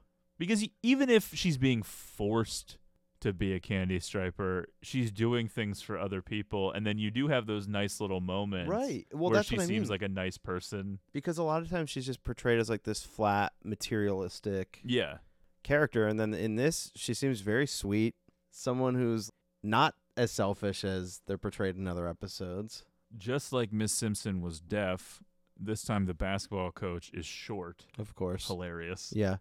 They do like their slapstick humor. He does a total lack of a pep talk, so Belding has to jump in and interfere and do his pep talk. Somehow he injures Zach. One of the great scenes of the series. Unbelievable. I cannot believe that there's an injury here. Basically, Belding is walking out of the locker room and he's pushing through a push door and I guess stops abruptly. And Yeah. so Zach runs into him and somehow damages his knee to the point of needing surgery. So if you get injured doing something like that, I think the knee was about to go. It's just one of those fluke things. Yeah, too many miles on it, I guess. He's playing too many sports. Do you think he was the point guard? Yeah. Now, if you had to pick an NBA player to compare Zach's game to, maybe like a Steve Nash. Yeah, probably. Or Jason Williams. I don't even watch basketball. I don't even know what they're just names I'm saying. All the guys that we reference are guys that are not active in the NBA. I wouldn't know for some of them. Screech mentions his lawyer, Uncle Shyster, which I kind of found offensive that was the name. But he sticks with this through line throughout the episode that Zach is going to sue the school and sue Belding. And it's treated as this absurdist joke. I have to tell you, if your son or daughter is involved in an incident at school where they are seriously injured and the principal is to blame, as innocent as it may seem, I feel like a lawsuit is definitely on the table. Even if it's an accident, it's not as if the principal's going to have to pay out of his pocket. It's the school district. Yeah. I feel like it's not that absurd. I'm not saying everybody would do it, but they treat it as if Screech is being ridiculous, and I don't think it's ridiculous at all. It's like major surgery. I know. Who's paying for this? I agreed. And also, it's like, is there an investigation against Belding? This was intentional. There's already like a lot of suspect stuff going on. Like, why is this principal so involved in your guys' lives? Now he's injuring Zach. He's too involved. He's Yeah. smothering. Lisa's mother is a surgeon, hence Lisa's new gig. And yes, it turns out that Zach is going to need surgery. Evidently, his knee is made of paper mache. There's parts in the episode where Lisa's going into the max and like talking about what's going on with Zach. HIPAA violations all over the place. Zach is at least temporarily comforted by the hospital's attractive nursing staff. Complete and total lack of Zach's parents in the episode. A complete and total lack of a patient check-in. They're just barging in and... No, I know. Where's X-Ray? It is a chaotic hospital. They're giving Belding a real hard time for the incident, and I guess as a make-good, he's saying that he's going to do Zach's schoolwork, which is so absurd. He's taking tests and doing homework throughout the episode. I know this is a show for children, but sometimes it's so stupid that... Don't challenge our intelligence this way. This is not a one-time joke. This is a running bit. It stinks. Slater's recap of the game makes it seem as if Belding was somehow at the game and at the hospital with Zach. It makes zero sense. We said Belding distracted them when they were trying to go for the winning bucket, but he also took Zach to the hospital immediately. I think Slater says something which prompts Jesse to give one of her harsh rebukes. Mm-hmm. And that one cute nurse who actually reappears in the later episode we're going to go to. Oh, yeah. I'm pretty sure it's the same actress, even though IMDb does not credit the extras on this show very much. But anyway, she says about Jesse, keep her around in case you choke on a bone. Because I think she slaps Slater on the back when he says something piggish. Yeah, yeah. The studio audience gives this very uneasy grumble, as Sometimes if like they're they're not about sure. to start fighting. Yeah. But Jesse doesn't respond, doesn't even act as if the nurse said anything, and they move on from it. But the audience reacted as if we're headed into something here. Like, oh boy. That was really weird. Yeah. Occasionally, the writers would mislead the studio audience. Zach is very nervous about his upcoming surgery. As he tells the camera, breaking the fourth wall, they're going to hack Zach. Yeah. This predates Hack-a-Shack, I think, right? What year would that have been coined? It would have been after this, I believe. Yeah. Remote control bed. A lot of funny bits there. I'm sure you loved. That seemed like something that was reused in like several sitcoms or something. Oh, I feel for like sure, the hospital bed TV remote thing was just well, something. that you could probably say that about half the jokes they do and the gags and stuff on the show. It's all ancient material. Yeah. For some reason, Zach is sleeping in a hospital bed with no blankets, which I thought was insane. He's and just like in these pajamas. flannel pajamas. No yeah. blankets. Yeah. He likes that dark green. Right. His favorite button-down was ruined recently. Of course, yeah. It used to match his We remember it well. Dustin Diamond pulling double duty in this episode. He also plays the guardian angel for Zach, Skippy. How awful would it be if your guardian angel looked like Screech? Well, he says in heaven everyone looks like him. Yeah. He Seems like a sprinkles terrible Zach with some heavenly dork dust. Mm-hmm. It's a full-blown death dream and an inexplicable Christmas Carol parody, which is odd considering they do the Christmas Carol later in the Christmas episode. Also, the first person to die from minor knee surgery? I'm sure people have died from going under for weird. surgery Yeah, and stuff. yeah. Yeah. In the dream, though, somebody was wearing a Pittsburgh Pirates hat. I did write that down. Crazy too. how often that pops Yeah. up in places. I know that the Pirates have an iconic logo, but Right. it's wild how often you see it That places. did jump out. The cheerleaders are in mourning. They're retiring his jersey. They're dedicating his locker. Screech wants to be locked inside of his locker, which is pretty funny. Oh, he'd be locked inside of there with that shrine to Kelly Kapowski. Zach tries to sneak out of the hospital disguised as a doctor. He has an encounter with an amorous nurse. Doctor, heal me with your kisses, she says. But ultimately, Zach is busted by Dr. Turtle. Mm-hmm. We already sort of covered this, but I put in my notes here, Lisa deserved way more from Saved by the Bell. I really actually enjoyed their little ice skating memory scene with the Me two of them. too. It almost seemed like from a different show. Well, it was reminiscent of when Zach and Jesse have a memory in the most famous Saved by the Bell of course. episode, which we're not Yeah. covering yet, Right. spoiler alert, but we will eventually. I did enjoy from that story, though, how they were rushed to the hospital in an ambulance. Zach described that he twisted his ankle. Like, that requires an ambulance. Well, maybe they had helicopter parents. Yeah. And they weren't going to get charged because Lisa's mom was headed in at That's the hospital. right, yeah. I thought it was weird, though, that part of the memory was Lisa's skirt getting ripped off. I also found that strange. These are the kind of things that you wouldn't notice as a little kid, I Right, guess. But then, I know. yeah, now Jeff's saying rest your buns. And I don't know. They're just weird little mentions that are a little bit more sexual than I would have ever thought. Yeah, it's just surprising on rewatch. Not that her skirt getting ripped off is sexual, but why put that line in there? It does It's seem weird. Weird. Yeah. I thought it was also kind of wild, too, that they included a little prayer. Yeah, please, God, take care of my friend. Melodramatic jazz I score love hits. whenever this show acts like it's a serious show. Yep. Because it's so absurd. Out of nowhere. The day of the surgery, I thought it was pretty wild. Mr. Dewey from school catching some strays. Just name dropped in this episode. Yeah. Susan Bobian plays Lisa's mom, and I was saying to you that anytime they would bring in an adult that was a real actress, because Susan Bobian, I doubt that anyone knows who that is, but she is a character actress from TV who is just has a million credits being in TV shows and is a real actress, and obviously at this point was at a stage in her career where she had way more experience than the kids on this show, and some of the people who worked on this show got better later in life, but the acting is so bad. It's high school play material. Not even. It's kids in a garage putting on a performance on summer vacation or something. It's not even as good as a high school play sometimes. So when you have these adults come in for guest starring parts, it's funny to see them acting real around these kids with their big expressions. And the main cast just like, get these people out of here. The main cast, I don't know where to put my hands. Yeah. I don't know where to look. Neck massage from Kelly after the surgery.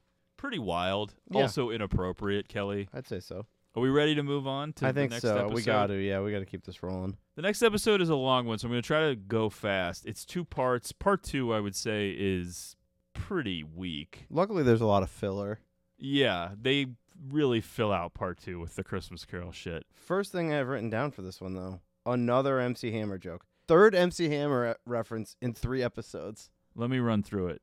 Home for Christmas, parts 1 and 2, season 3, episodes 24 and 25. They aired December 7th and December 14th, 1991. Part 1 was written by Tom Tenowich, who you see all over the credits as well. As you do the writer of Part 2, Bennett Tramer, which when I saw that name and was writing it down, I thought of Ben Tramer, the name of the boy that Laurie Strode likes in Halloween. That's right. Ben Tramer. Yeah.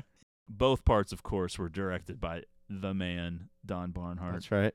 Guest starring Melody Rogers as Mrs. Morris, Stephen Mendel as Frank, Jennifer McComb as Laura, and Lou Horn as Mr. Moody.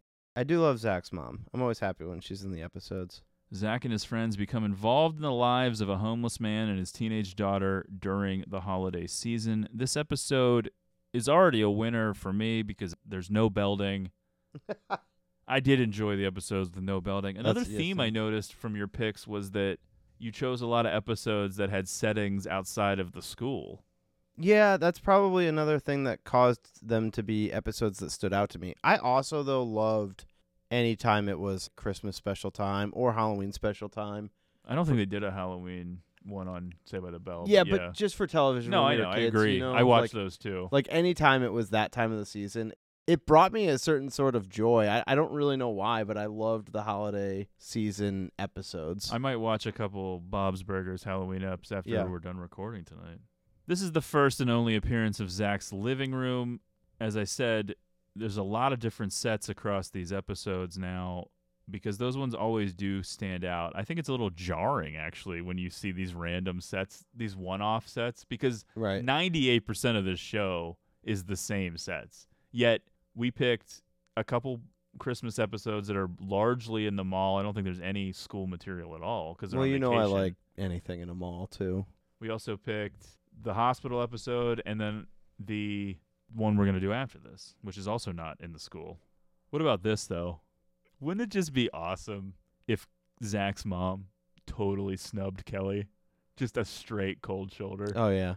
Like, she was so warm to everyone else in the group, and then Kelly says hi and just turns her shoulder right through. If the freaking show could stay committed to continuity, like, I would buy that about Zach's mom.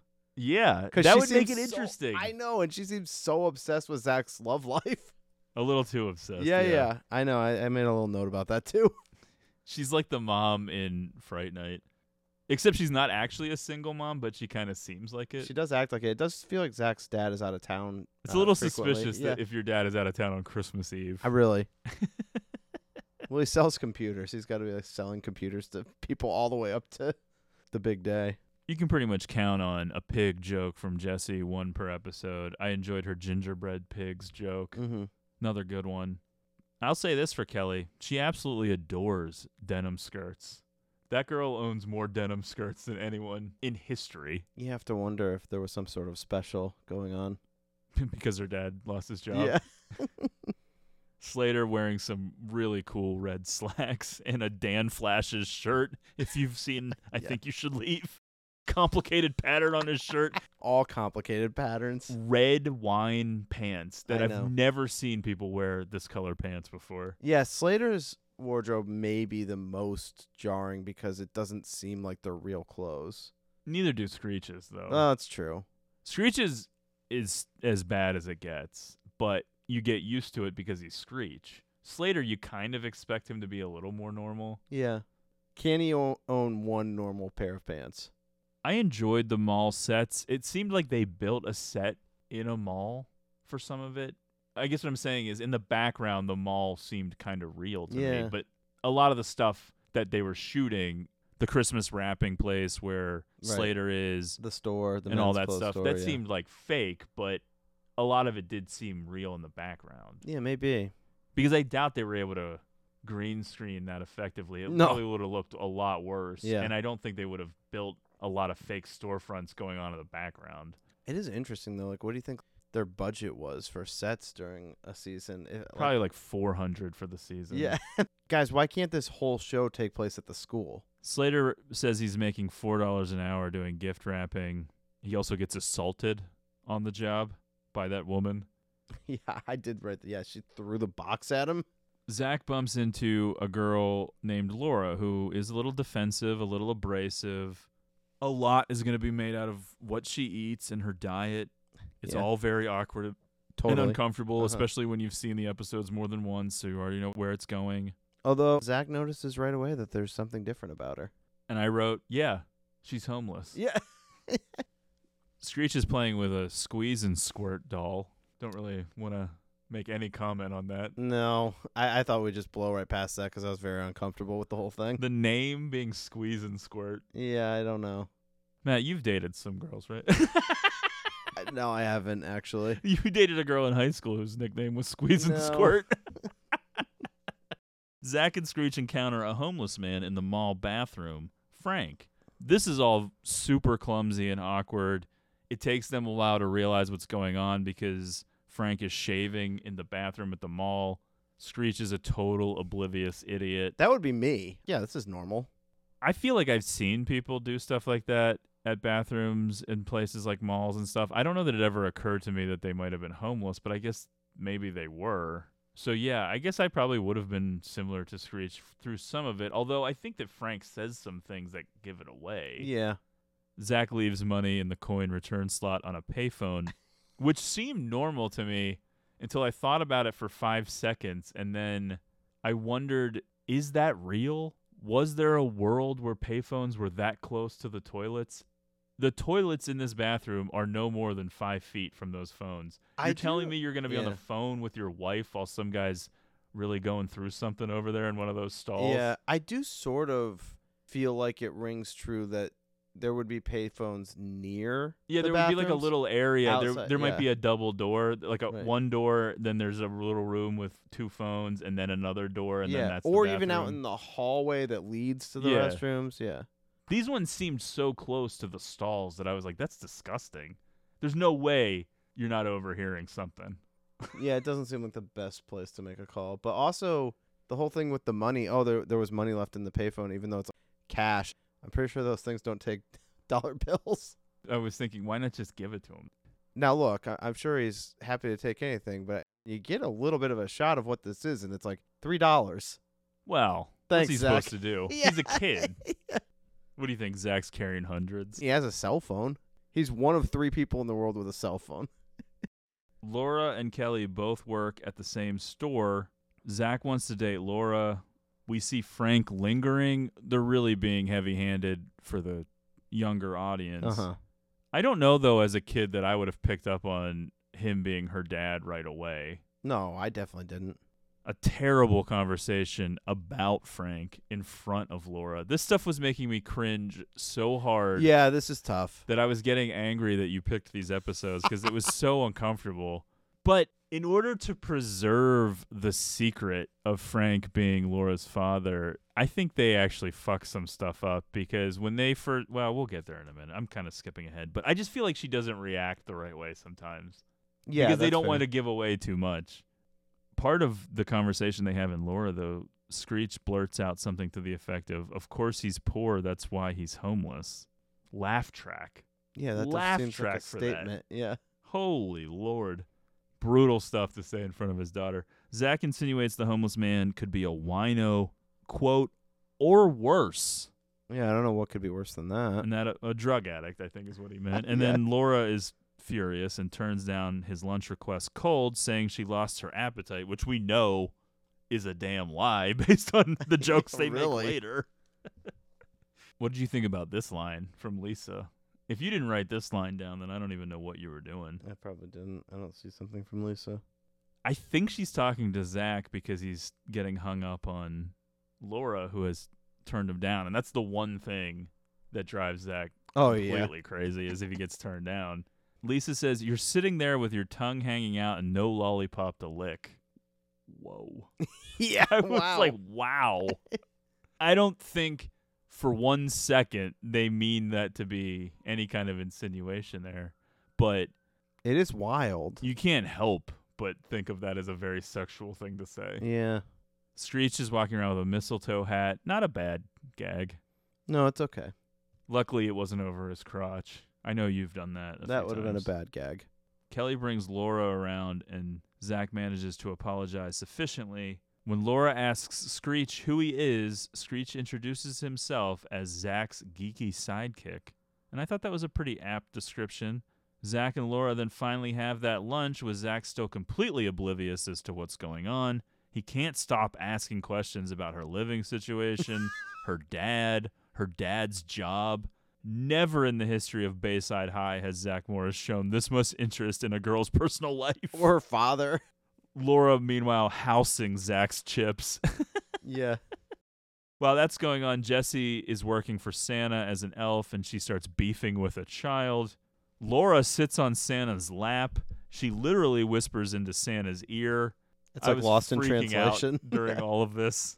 I just thought it was a little wild for a 17-year-old girl to be sitting on Santa's lap. And then Kelly makes a joke later about sitting on Zach's lap. Yeah.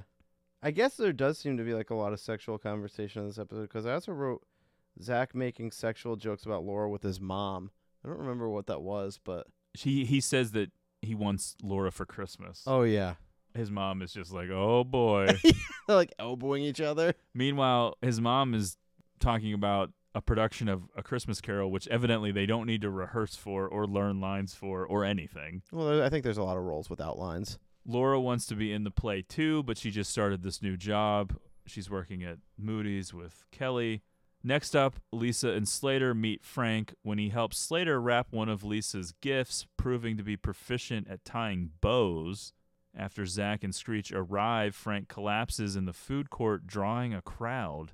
I don't know why This is funny to fucking me. slayed me. Yeah, I know. Him Because just laying on the ground. no one is doing anything. I know. Until Zach, Screech, and Slater come in to save the day. Slater's screaming, "Are you okay?" Whoa, get out of the way! Get out of the way! They're conducting traffic. Even when the security guard arrives, Slater is running the show. Yeah. Not the security guard. Well, it's the gang. They've got it Huge under commercial control. break cliffhanger. Yeah. Weird that Kelly wants to talk to Laura about Zach. Yeah, they do that a few times. So they broke up 3 months ago, and now I they're this know. comfortable with...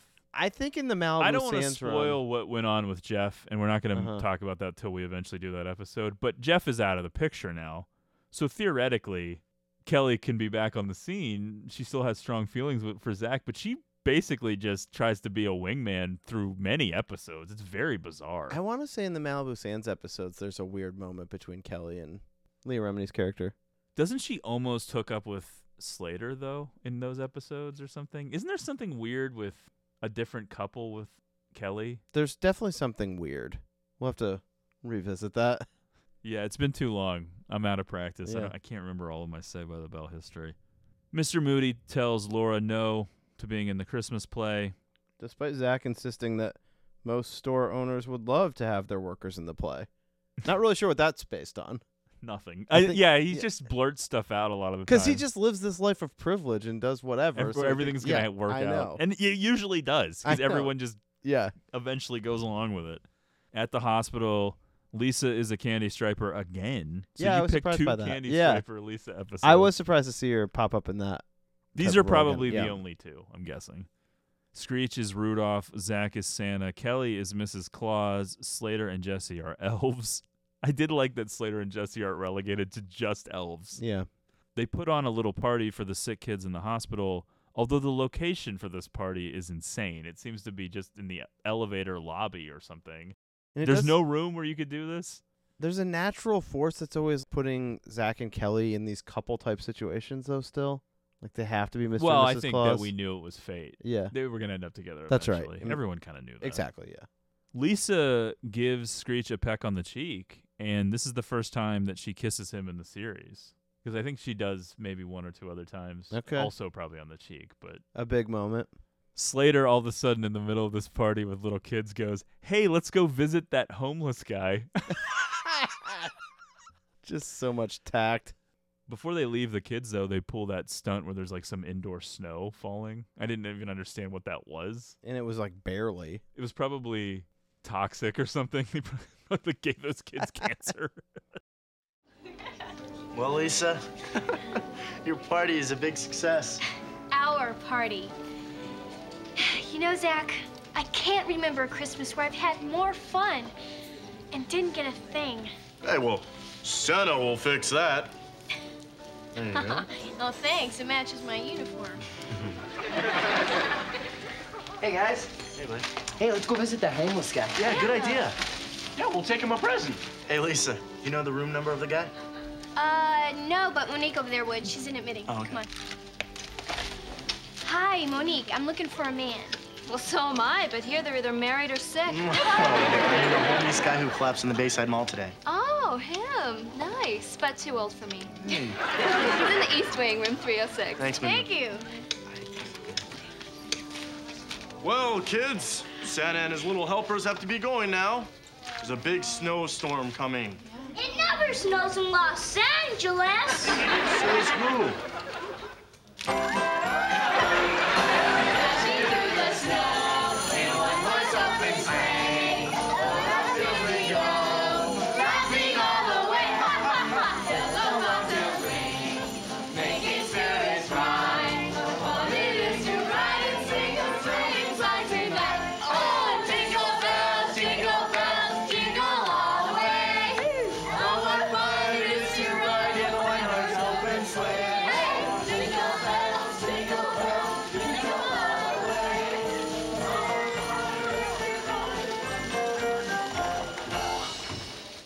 Feeling better.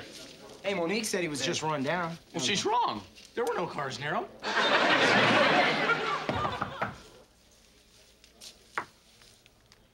Laura, what are you doing here? Visiting. He's my father. They go to visit Frank and they find Laura already there. "What are you doing here?" "Visiting. He's my father." Dun, dun, dun. Yeah, I know. To be continued. Now, I love in the end credits that this caught my eye. Santa Claus as himself. Nice. Yeah, it's like that's a nice touch. Wasn't the only Santa Claus in it Zach? Oh, no, there No, was there the one that. Oh, yeah, Laura that was sits on cool. his lap. All Yeah. right. That was the real Santa Claus. Now on to part 2, which for some reason opens with a recap. I did write crucial recap at beginning of that. With Zach narrating it, and part of his narration is when he says, "And not everyone comes to the mall to shop," as they're showing Frank shaving in the mall restroom. Insane. Dude. I love a show that is as blunt and is indelicate as Saved by the Bell Yeah. thinks that it can tackle a subject like homelessness I with any know. kind of Well, that's- delicacy or craft. When they or- would do any of these serious topics, it would always be like so clunky. Also was thinking, who's floating this hospital bill? Oh, it's not getting paid. Yeah. There's nothing they can do. It's a Hippocratic oath. Yep. It's not like they can turn you down at the hospital. Great line from Frank. I guess she didn't want to brag. Audience laugh track. Way to kick off the episode with a zinger, lighten the mood, let us know as the audience that we're going to be allowed to laugh even though it's a serious topic. I'm kind of being facetious, Yeah, but yeah. you know. I thought it was kind of funny though, even though it's wild. Yeah. Zach's dad, for some reason, is out of town during the Christmas season, Zach's dad is always out of town. going through something. Him and Mrs. Morris, I Yeah. guess. Maybe he had a second family. It seems on the table. Zach invites Frank and Laura to his house for dinner, practically spraining his wrist from patting himself on the back, which is a big part of this episode, I have to say. The audience gets so much amusement out of Frank and food jokes, it makes you uncomfortable. I know. Because essentially you're just laughing at a guy being hungry because he doesn't have enough money to eat. That's really all it is. The And doctor yet they said I get need to so work much on a out new of it. diet, start eating. This is the last appearance of Mrs. Morris until the movie, Oh, wow. The Wedding in Vegas. So no episodes worth watching after this one. Having Frank and Laura at the Morris house is so embarrassing. They keep asking the wrong things, saying the wrong things. Sometimes the characters realize it, and other times it's us only because even in 1991 they were so oblivious that Right. they thought this was still decent. A lot of talk about the play. Laura just now saying she can't be in it. Mrs. Morris, if I was her, I would be flipping out saying, what do you mean? Why didn't you tell me immediately you couldn't be in it? I know that Yeah, your yeah. dad had a heart attack and collapsed in the mall for being hungry, but you should have told me. We have to alert the understudy. Now, what did you think about this? Later at the mall, Laura says to Screech when she's turning down his gross Chinese food, which was some absurd thing that only Screech would order. She says, no thanks, even I'm not that hungry. Pretty good joke. Yeah, there's a lot of material in this episode where you're not sure if you should be laughing I or don't not. know. Some self-deprecating humor, maybe? Kelly tells Laura to ask Mr. Moody for a pay advance to buy a suit jacket for her dad so that he can go on job interviews. I got to tell you, poor Kelly. She means well. I know. I was thinking, Kelly, you fucking idiot. Do you really think Mr. Moody is going to say yes? I just wrote, thanks, Kelly, sends Laura to embarrass herself to Mr. Moody. And then a couple lines later, I have, Kelly causes me to put my hands over my face. Once she's setting up this whole scenario that's going to involve the police, you see exactly where this is heading. Kelly blurts out to Mr. Moody, she's homeless. Oh. And Moody says, if I knew she was homeless, I wouldn't have hired her. People like that steal. Rough. Mr. Moody returns in Saved by the Bell, The New Class, for the episode Maria's Movie Star. Oh, wow. He still works at the mall. That's wild that they continued that into The New Class. Yeah. I wonder if there was anybody watching The New Class week to week who was like, holy Oh, shit, my- Moody? They brought back Mr. Moody. What? In one of the great all-time television bring back of a character. Actually, he might be Don Barnhart Yeah. for all I know. Yeah, true. No, I actually said who he was. Lou Horn. Great actor. Zach gets Laura into the play by promising Mr. Moody he will double his business if she's allowed to perform. Kelly secretly puts the sports jacket aside because she's going to buy it for Laura. Kelly, I knew I could never stay mad at you. You got a heart of gold, kid. But you know where this is heading. I know. Yeah. Heart of gold, 10-cent head. Can't figure out anything. The play, understandably, is an abomination, as the classic Dickens tale has been amended to include several references and promos for Moody's Store for Men. Is it strange for girls this young to be working at this particular store? I did think that. It does seem like I'm not even saying from an inappropriate or anything like that. No, just just from like bizarre, if you're like, a man clientele. and you're 40 years old and you walk into a clothing And store. you want to like talk about, oh yeah, I'm a 42R. It doesn't. These seem girls like are it. not young women. They're 15, 16, 17. Right. That would just be weird. If they were 25, 30, that would be different. But teenagers Yeah, it doesn't from seem high like- school? Let's run through some of the British accents. Jesse, I wrote off the charts. No, I'm not going to say whether I meant good or bad. Okay. Lisa, Australian. Not even close. Not even close to English. Slater, also Australian. Yeah. Not even close. A theme. Slater plays Tiny Tim. If you asked who's playing Tiny Tim out of the Saved by the Bell cast, 1,000% of the time you're saying Screech. Screech. I did enjoy the comedically small Christmas goose. That was decent. Oh, Decent yeah. little prop. Yeah. Mrs. Morris was no slouch on the props No, department for yeah. this play. I can't believe how long the play is. It's such a big part of the episode. That's what people are saying about this episode. Not yet, but Okay. we're getting there. All right. People are applauding a live-action Moody's commercial at the end. I don't know why those people haven't gotten up and left. I know. It's not even resembling a play. I did make a note that even uglified Kelly is prettier than anyone I've ever actually seen in real life.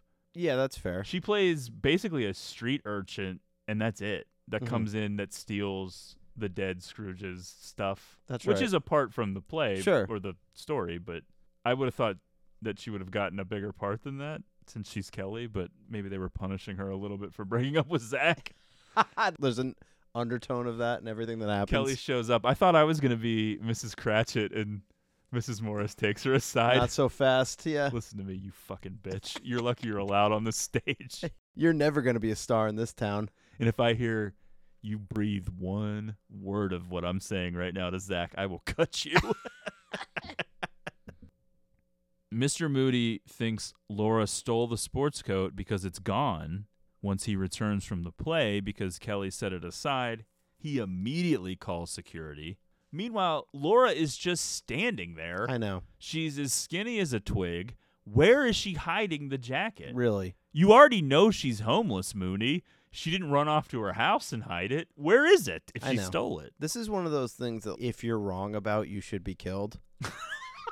So I do feel like the episode should have ended with Moody being publicly executed. But he does have a great line when he calls security. Yeah. This is Melvin Moody, and I'm in a bad moody. That's almost as good as Lisa's iconic line from Rockumentary, which Right. we'll save when we get there. But that might be the best line of the entire series. Of course. Saved by the Bell. Kelly explains the truth, but Laura has already run away. A big search ensues. Slater breathlessly running up at one point.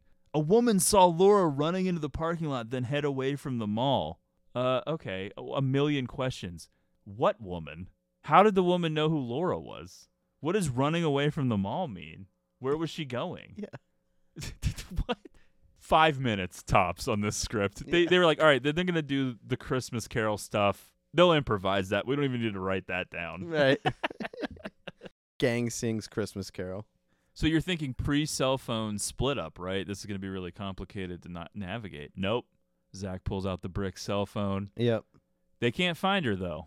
At one point, Mrs. Morris is just like, well, it's Christmas Eve. Fuck it. Who cares? Let's just go pick out a tree because for some reason we don't have one yet.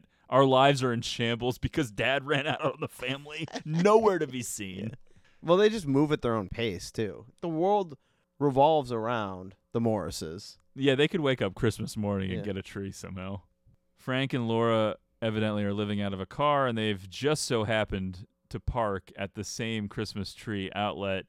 Absolutely insane. Los Angeles is a huge city with millions of people, yet somehow they've found them. It's a Christmas miracle. Yeah. Frank with another banger of a line. We like to think of it as a mobile home. Rough. Mrs. Morris and Zach invite them over to the house. It's Christmas Eve, and for some reason, the entire gang is there and not with their actual families. Again, the Morrises. Frank and Laura are there, too. Mr. Morris still MIA. My friends can be here, but my dad can't be. Mr. Moody makes a surprise appearance to give the sports jacket to Laura as a peace offering. So now Kelly doesn't have to... Yeah, she's not on live the in hook for shame. that. Yeah. Well, she was going to have to pay for the jacket. That's she was right. buying it at one point. I know. We're taking the other poor character from the episode and putting it on her. Well, it hasn't been mentioned that she's poor in this episode. Yeah. It's just implied because she's one of the ones that had to get a job. Right.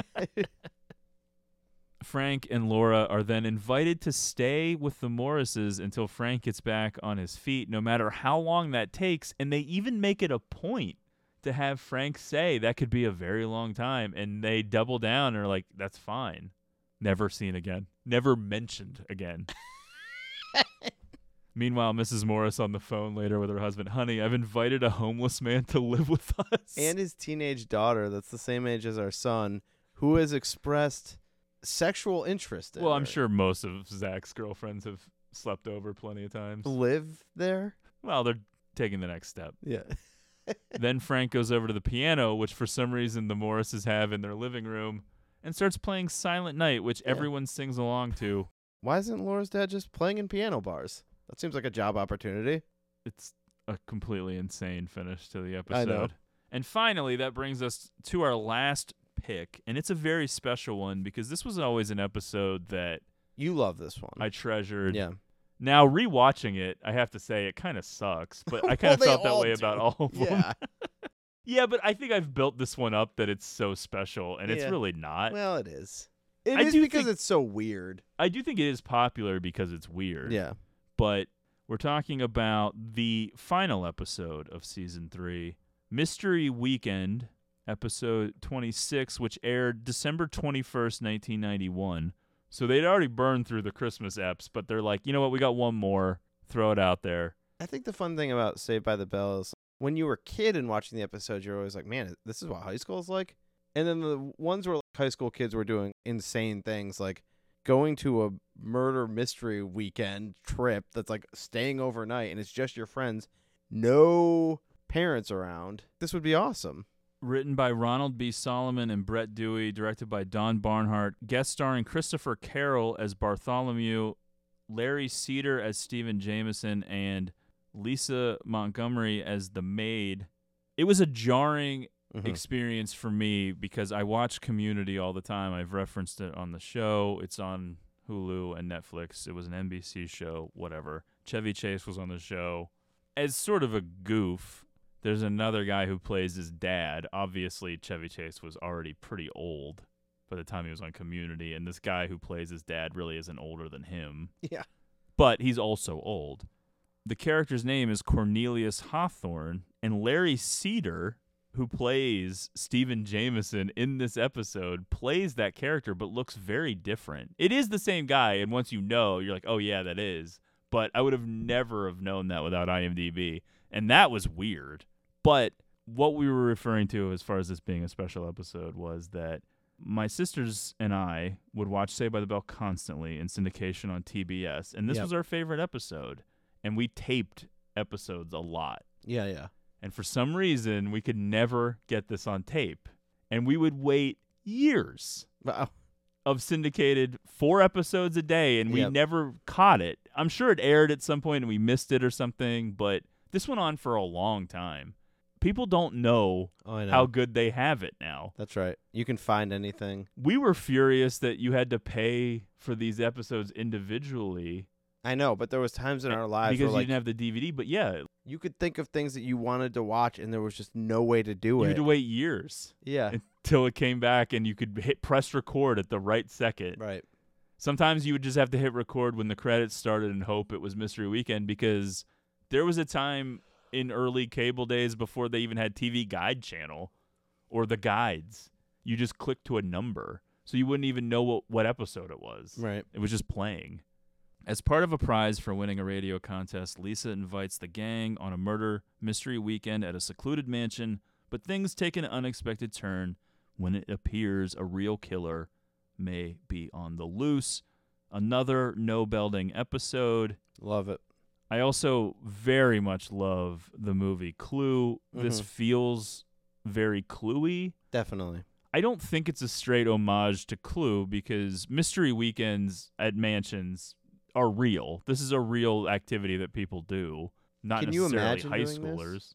No, because you have to be social and want to talk Yeah. and interact with people, and I would never do that. Right. But it is a thing people do, so I'm not saying that they're really homaging Clue, which I'm not sure why they would be at this point, but it does feel very similar. When the episode starts, it's immediately a jarring location.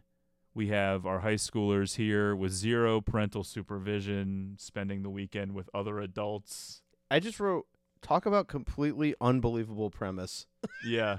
There's Lisa's winning a radio contest. Yeah, It's why like, is what Lisa this? listening to the radio and calling in? I still know what you did last summer. There's a quote-unquote hot maid, which seems as if she's like 35. Not Yeah. that she's unattractive, but I just don't really think that she'd be somebody that high schoolers would be going gaga over. Agree. She's played by Colin Camp. I wish. Yeah. Zach being particularly obnoxious in this episode. Unbearable, most of it. Yeah. Basically what happens is you go to this event, there's a staff, which is really the cast. They put on this performance, and then the guests are supposed to participate, and there's a $500 prize. I don't know if that's really how it works in real life, but that's kind of how it is on this. However, it gets very confusing because the guests seem like they're a part of it, some of them. So Yeah. I don't know if they're eligible for the prize since they're in on it. I don't know. It never makes any sense. And then they end up solving it the first night they're there. They haven't stayed overnight yet. I don't know. There's Victor, the piano player. He's the first to go via poison. Bartholomew as the butler, really hamming it up and overacting. He's the second Yeah. to go. He gets stabbed. I wrote Alfred Molina-looking butler, but mixed with Joe Latrulio. A little bit. Yeah. Jeanette as the maid. What did you think about these shitty rooms they're supposed to be staying in? Those beds look so shitty. It is weird, but I don't know. There's an ambiance to it. It just was like blowing my mind that these high school kids are staying. Oh, yeah. If that would have been something that I could have done in high school, it would have probably been the most fun thing ever. Absolutely. Because you never get that kind of freedom, and then the girls are there. It just Right. seems like a really cool thing. But there's no scenario where it would have actually happened. Correct. Imagine how rough this weekend at the mansion would have been if Lisa had won those passes to come to the murder mystery weekend, and then the gang decided not to show up. There would have been like 4 people. Yeah, I know. I don't know. If not enough people show up, we'll refund your money or something. Like it must be too embarrassing to try to put this thing on with one guest. Some really decrepit, needs to be condemned mansion Oh, yeah. somewhere in Burbank where they're Of sending course. out blast emails trying to hook any sad sack Right. into going to this thing. People who had already been spit out the bottom of the porn industry acting in this. I love that they're carrying the corpses out in front of everyone. I know that they're not actually dead, and even in the show they're not actually dead, but it's still funny. Oh, sure. Inspector Piccadilly shows up. At one point, Zach calls Screech a twink. Wild. Yeah, wow. Unexpected. I doubt that the person who wrote that line knew what it meant, but maybe they did.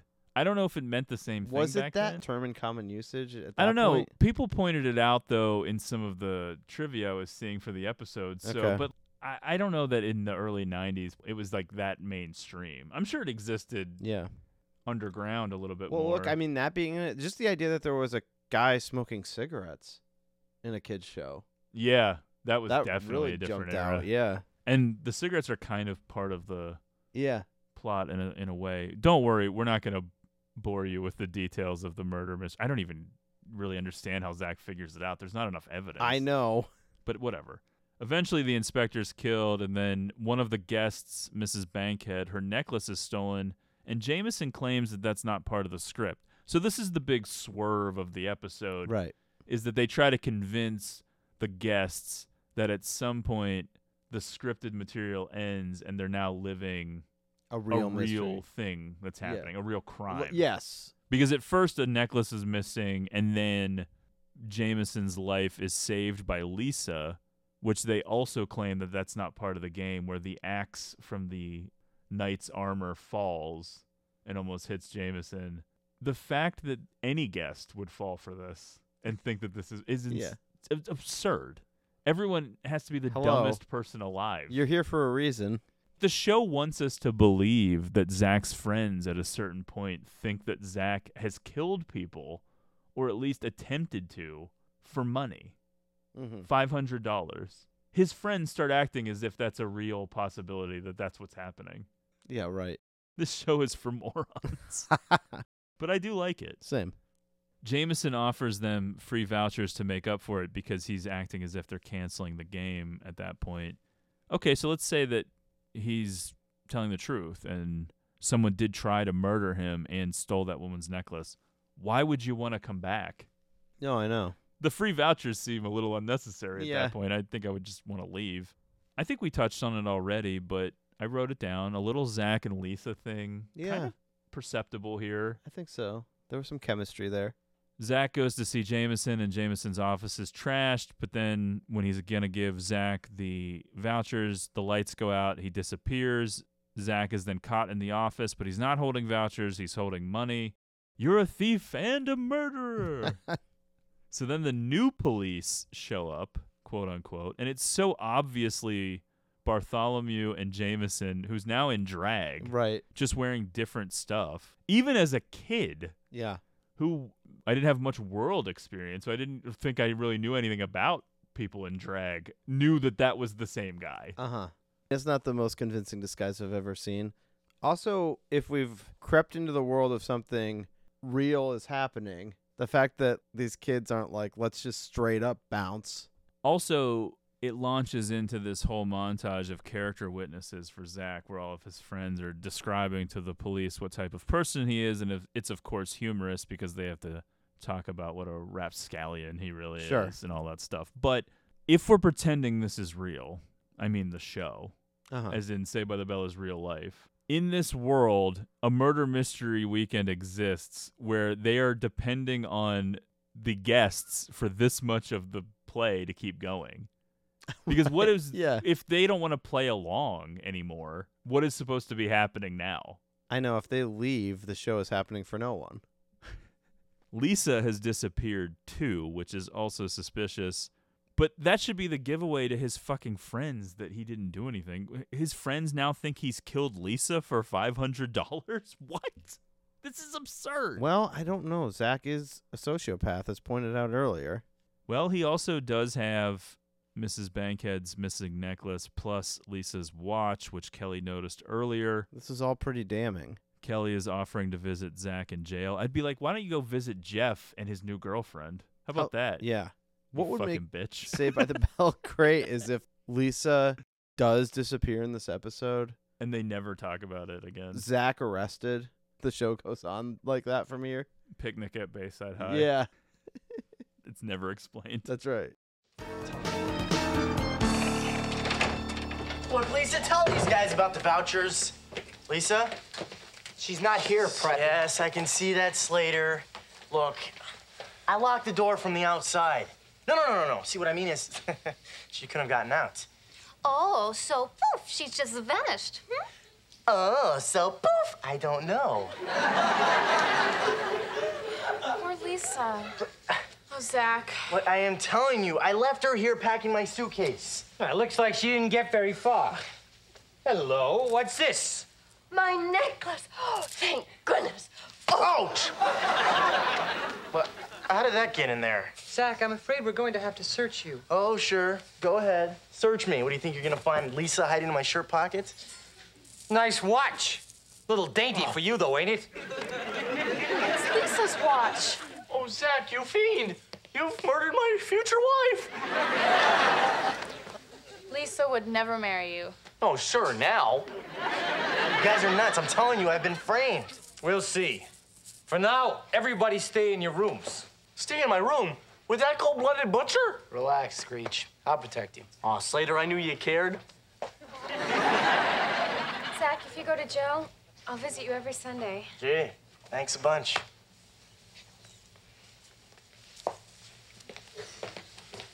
So how'd you do it, Zach? Did you poison her lipstick? Whoa, down, boy. Chill out, guys. Something really weird is going on here, guys. We gotta figure out how Lisa got out of this room. I'm serious. I mean, how could she get out without the key?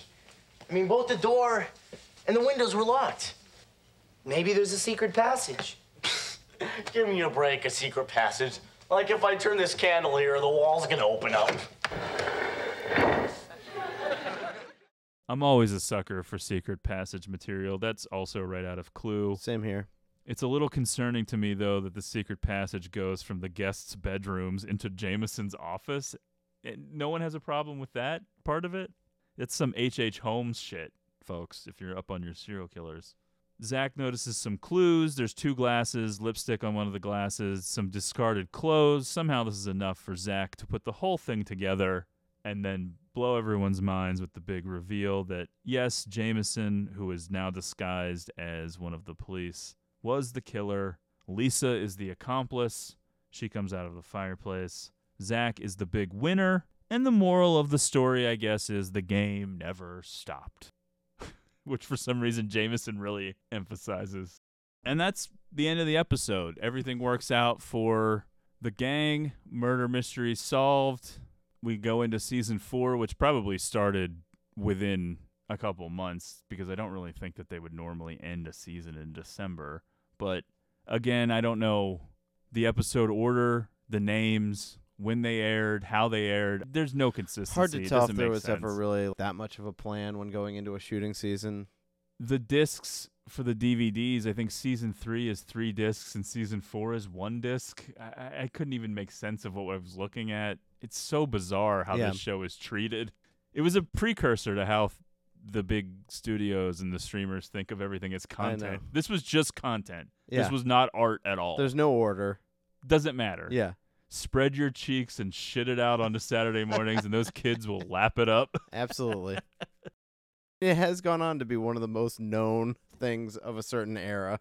Yeah, you never bothered with the reboot, I guess. I watched a little bit of it. Yeah, I watched it all.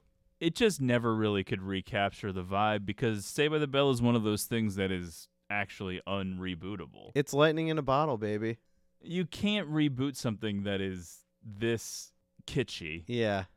And unintentionally terrible, but still very entertaining and That's fun. right. Yeah. It's of a moment I in mean, a certain way. Look, I think most people that think about Saved by the Bell look back on it in fondness. As do we. Yeah. Folks, thank you for listening. It's going to be a big push to the end of the year, so make sure you're subscribed to the podcast. All kinds of stuff coming your way. We're going to do 2 episodes next week, I think.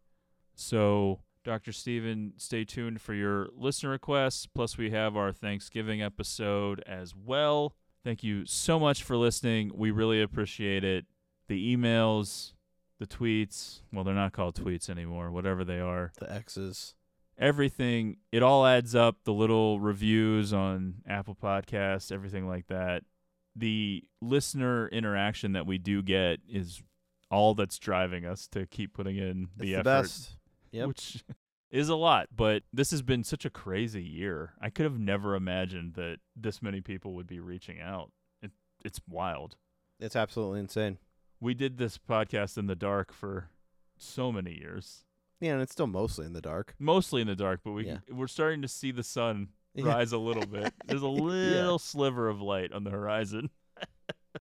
Anyway, thanks for listening. Follow the show on X/Twitter @GreatestPod. Reach us via email, greatestpod@gmail.com. During the regular episodes, I will read your emails on the show. If you'd like a free sticker, let us know, and we'll send that out to you. Letterboxd, Zach1983, and Matt Crosby. And as always, make sure you're subscribed. We'll talk to you soon.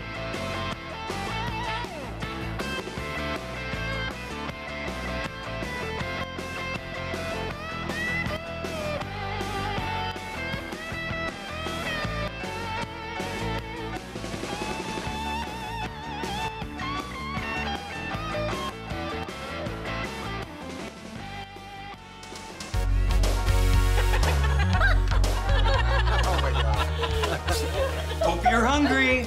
You guys are the first to try the newest addition to the Max menu. Screech's Spaghetti Burger. Oh. Kevin? Hey. Oh. Kevin, you look amazing. Thank you. I've had some work done. Haven't we all? You know, it's a little weird, but great. Kind of like Screech. You guys remember the time that he got struck by lightning and was psychic for a week? Oh, and then you used his powers to cheat on a midterm? Yeah. Why didn't we go to, like, Vegas or stop the Gulf War? Uh-huh. Hey, you know, I'm still mad that little dweeb beat me at becoming Miss Bayside. Yeah, me too. Yeah. He was so funny. Yeah. To Screech. Ah. Screech. Screech. Screech.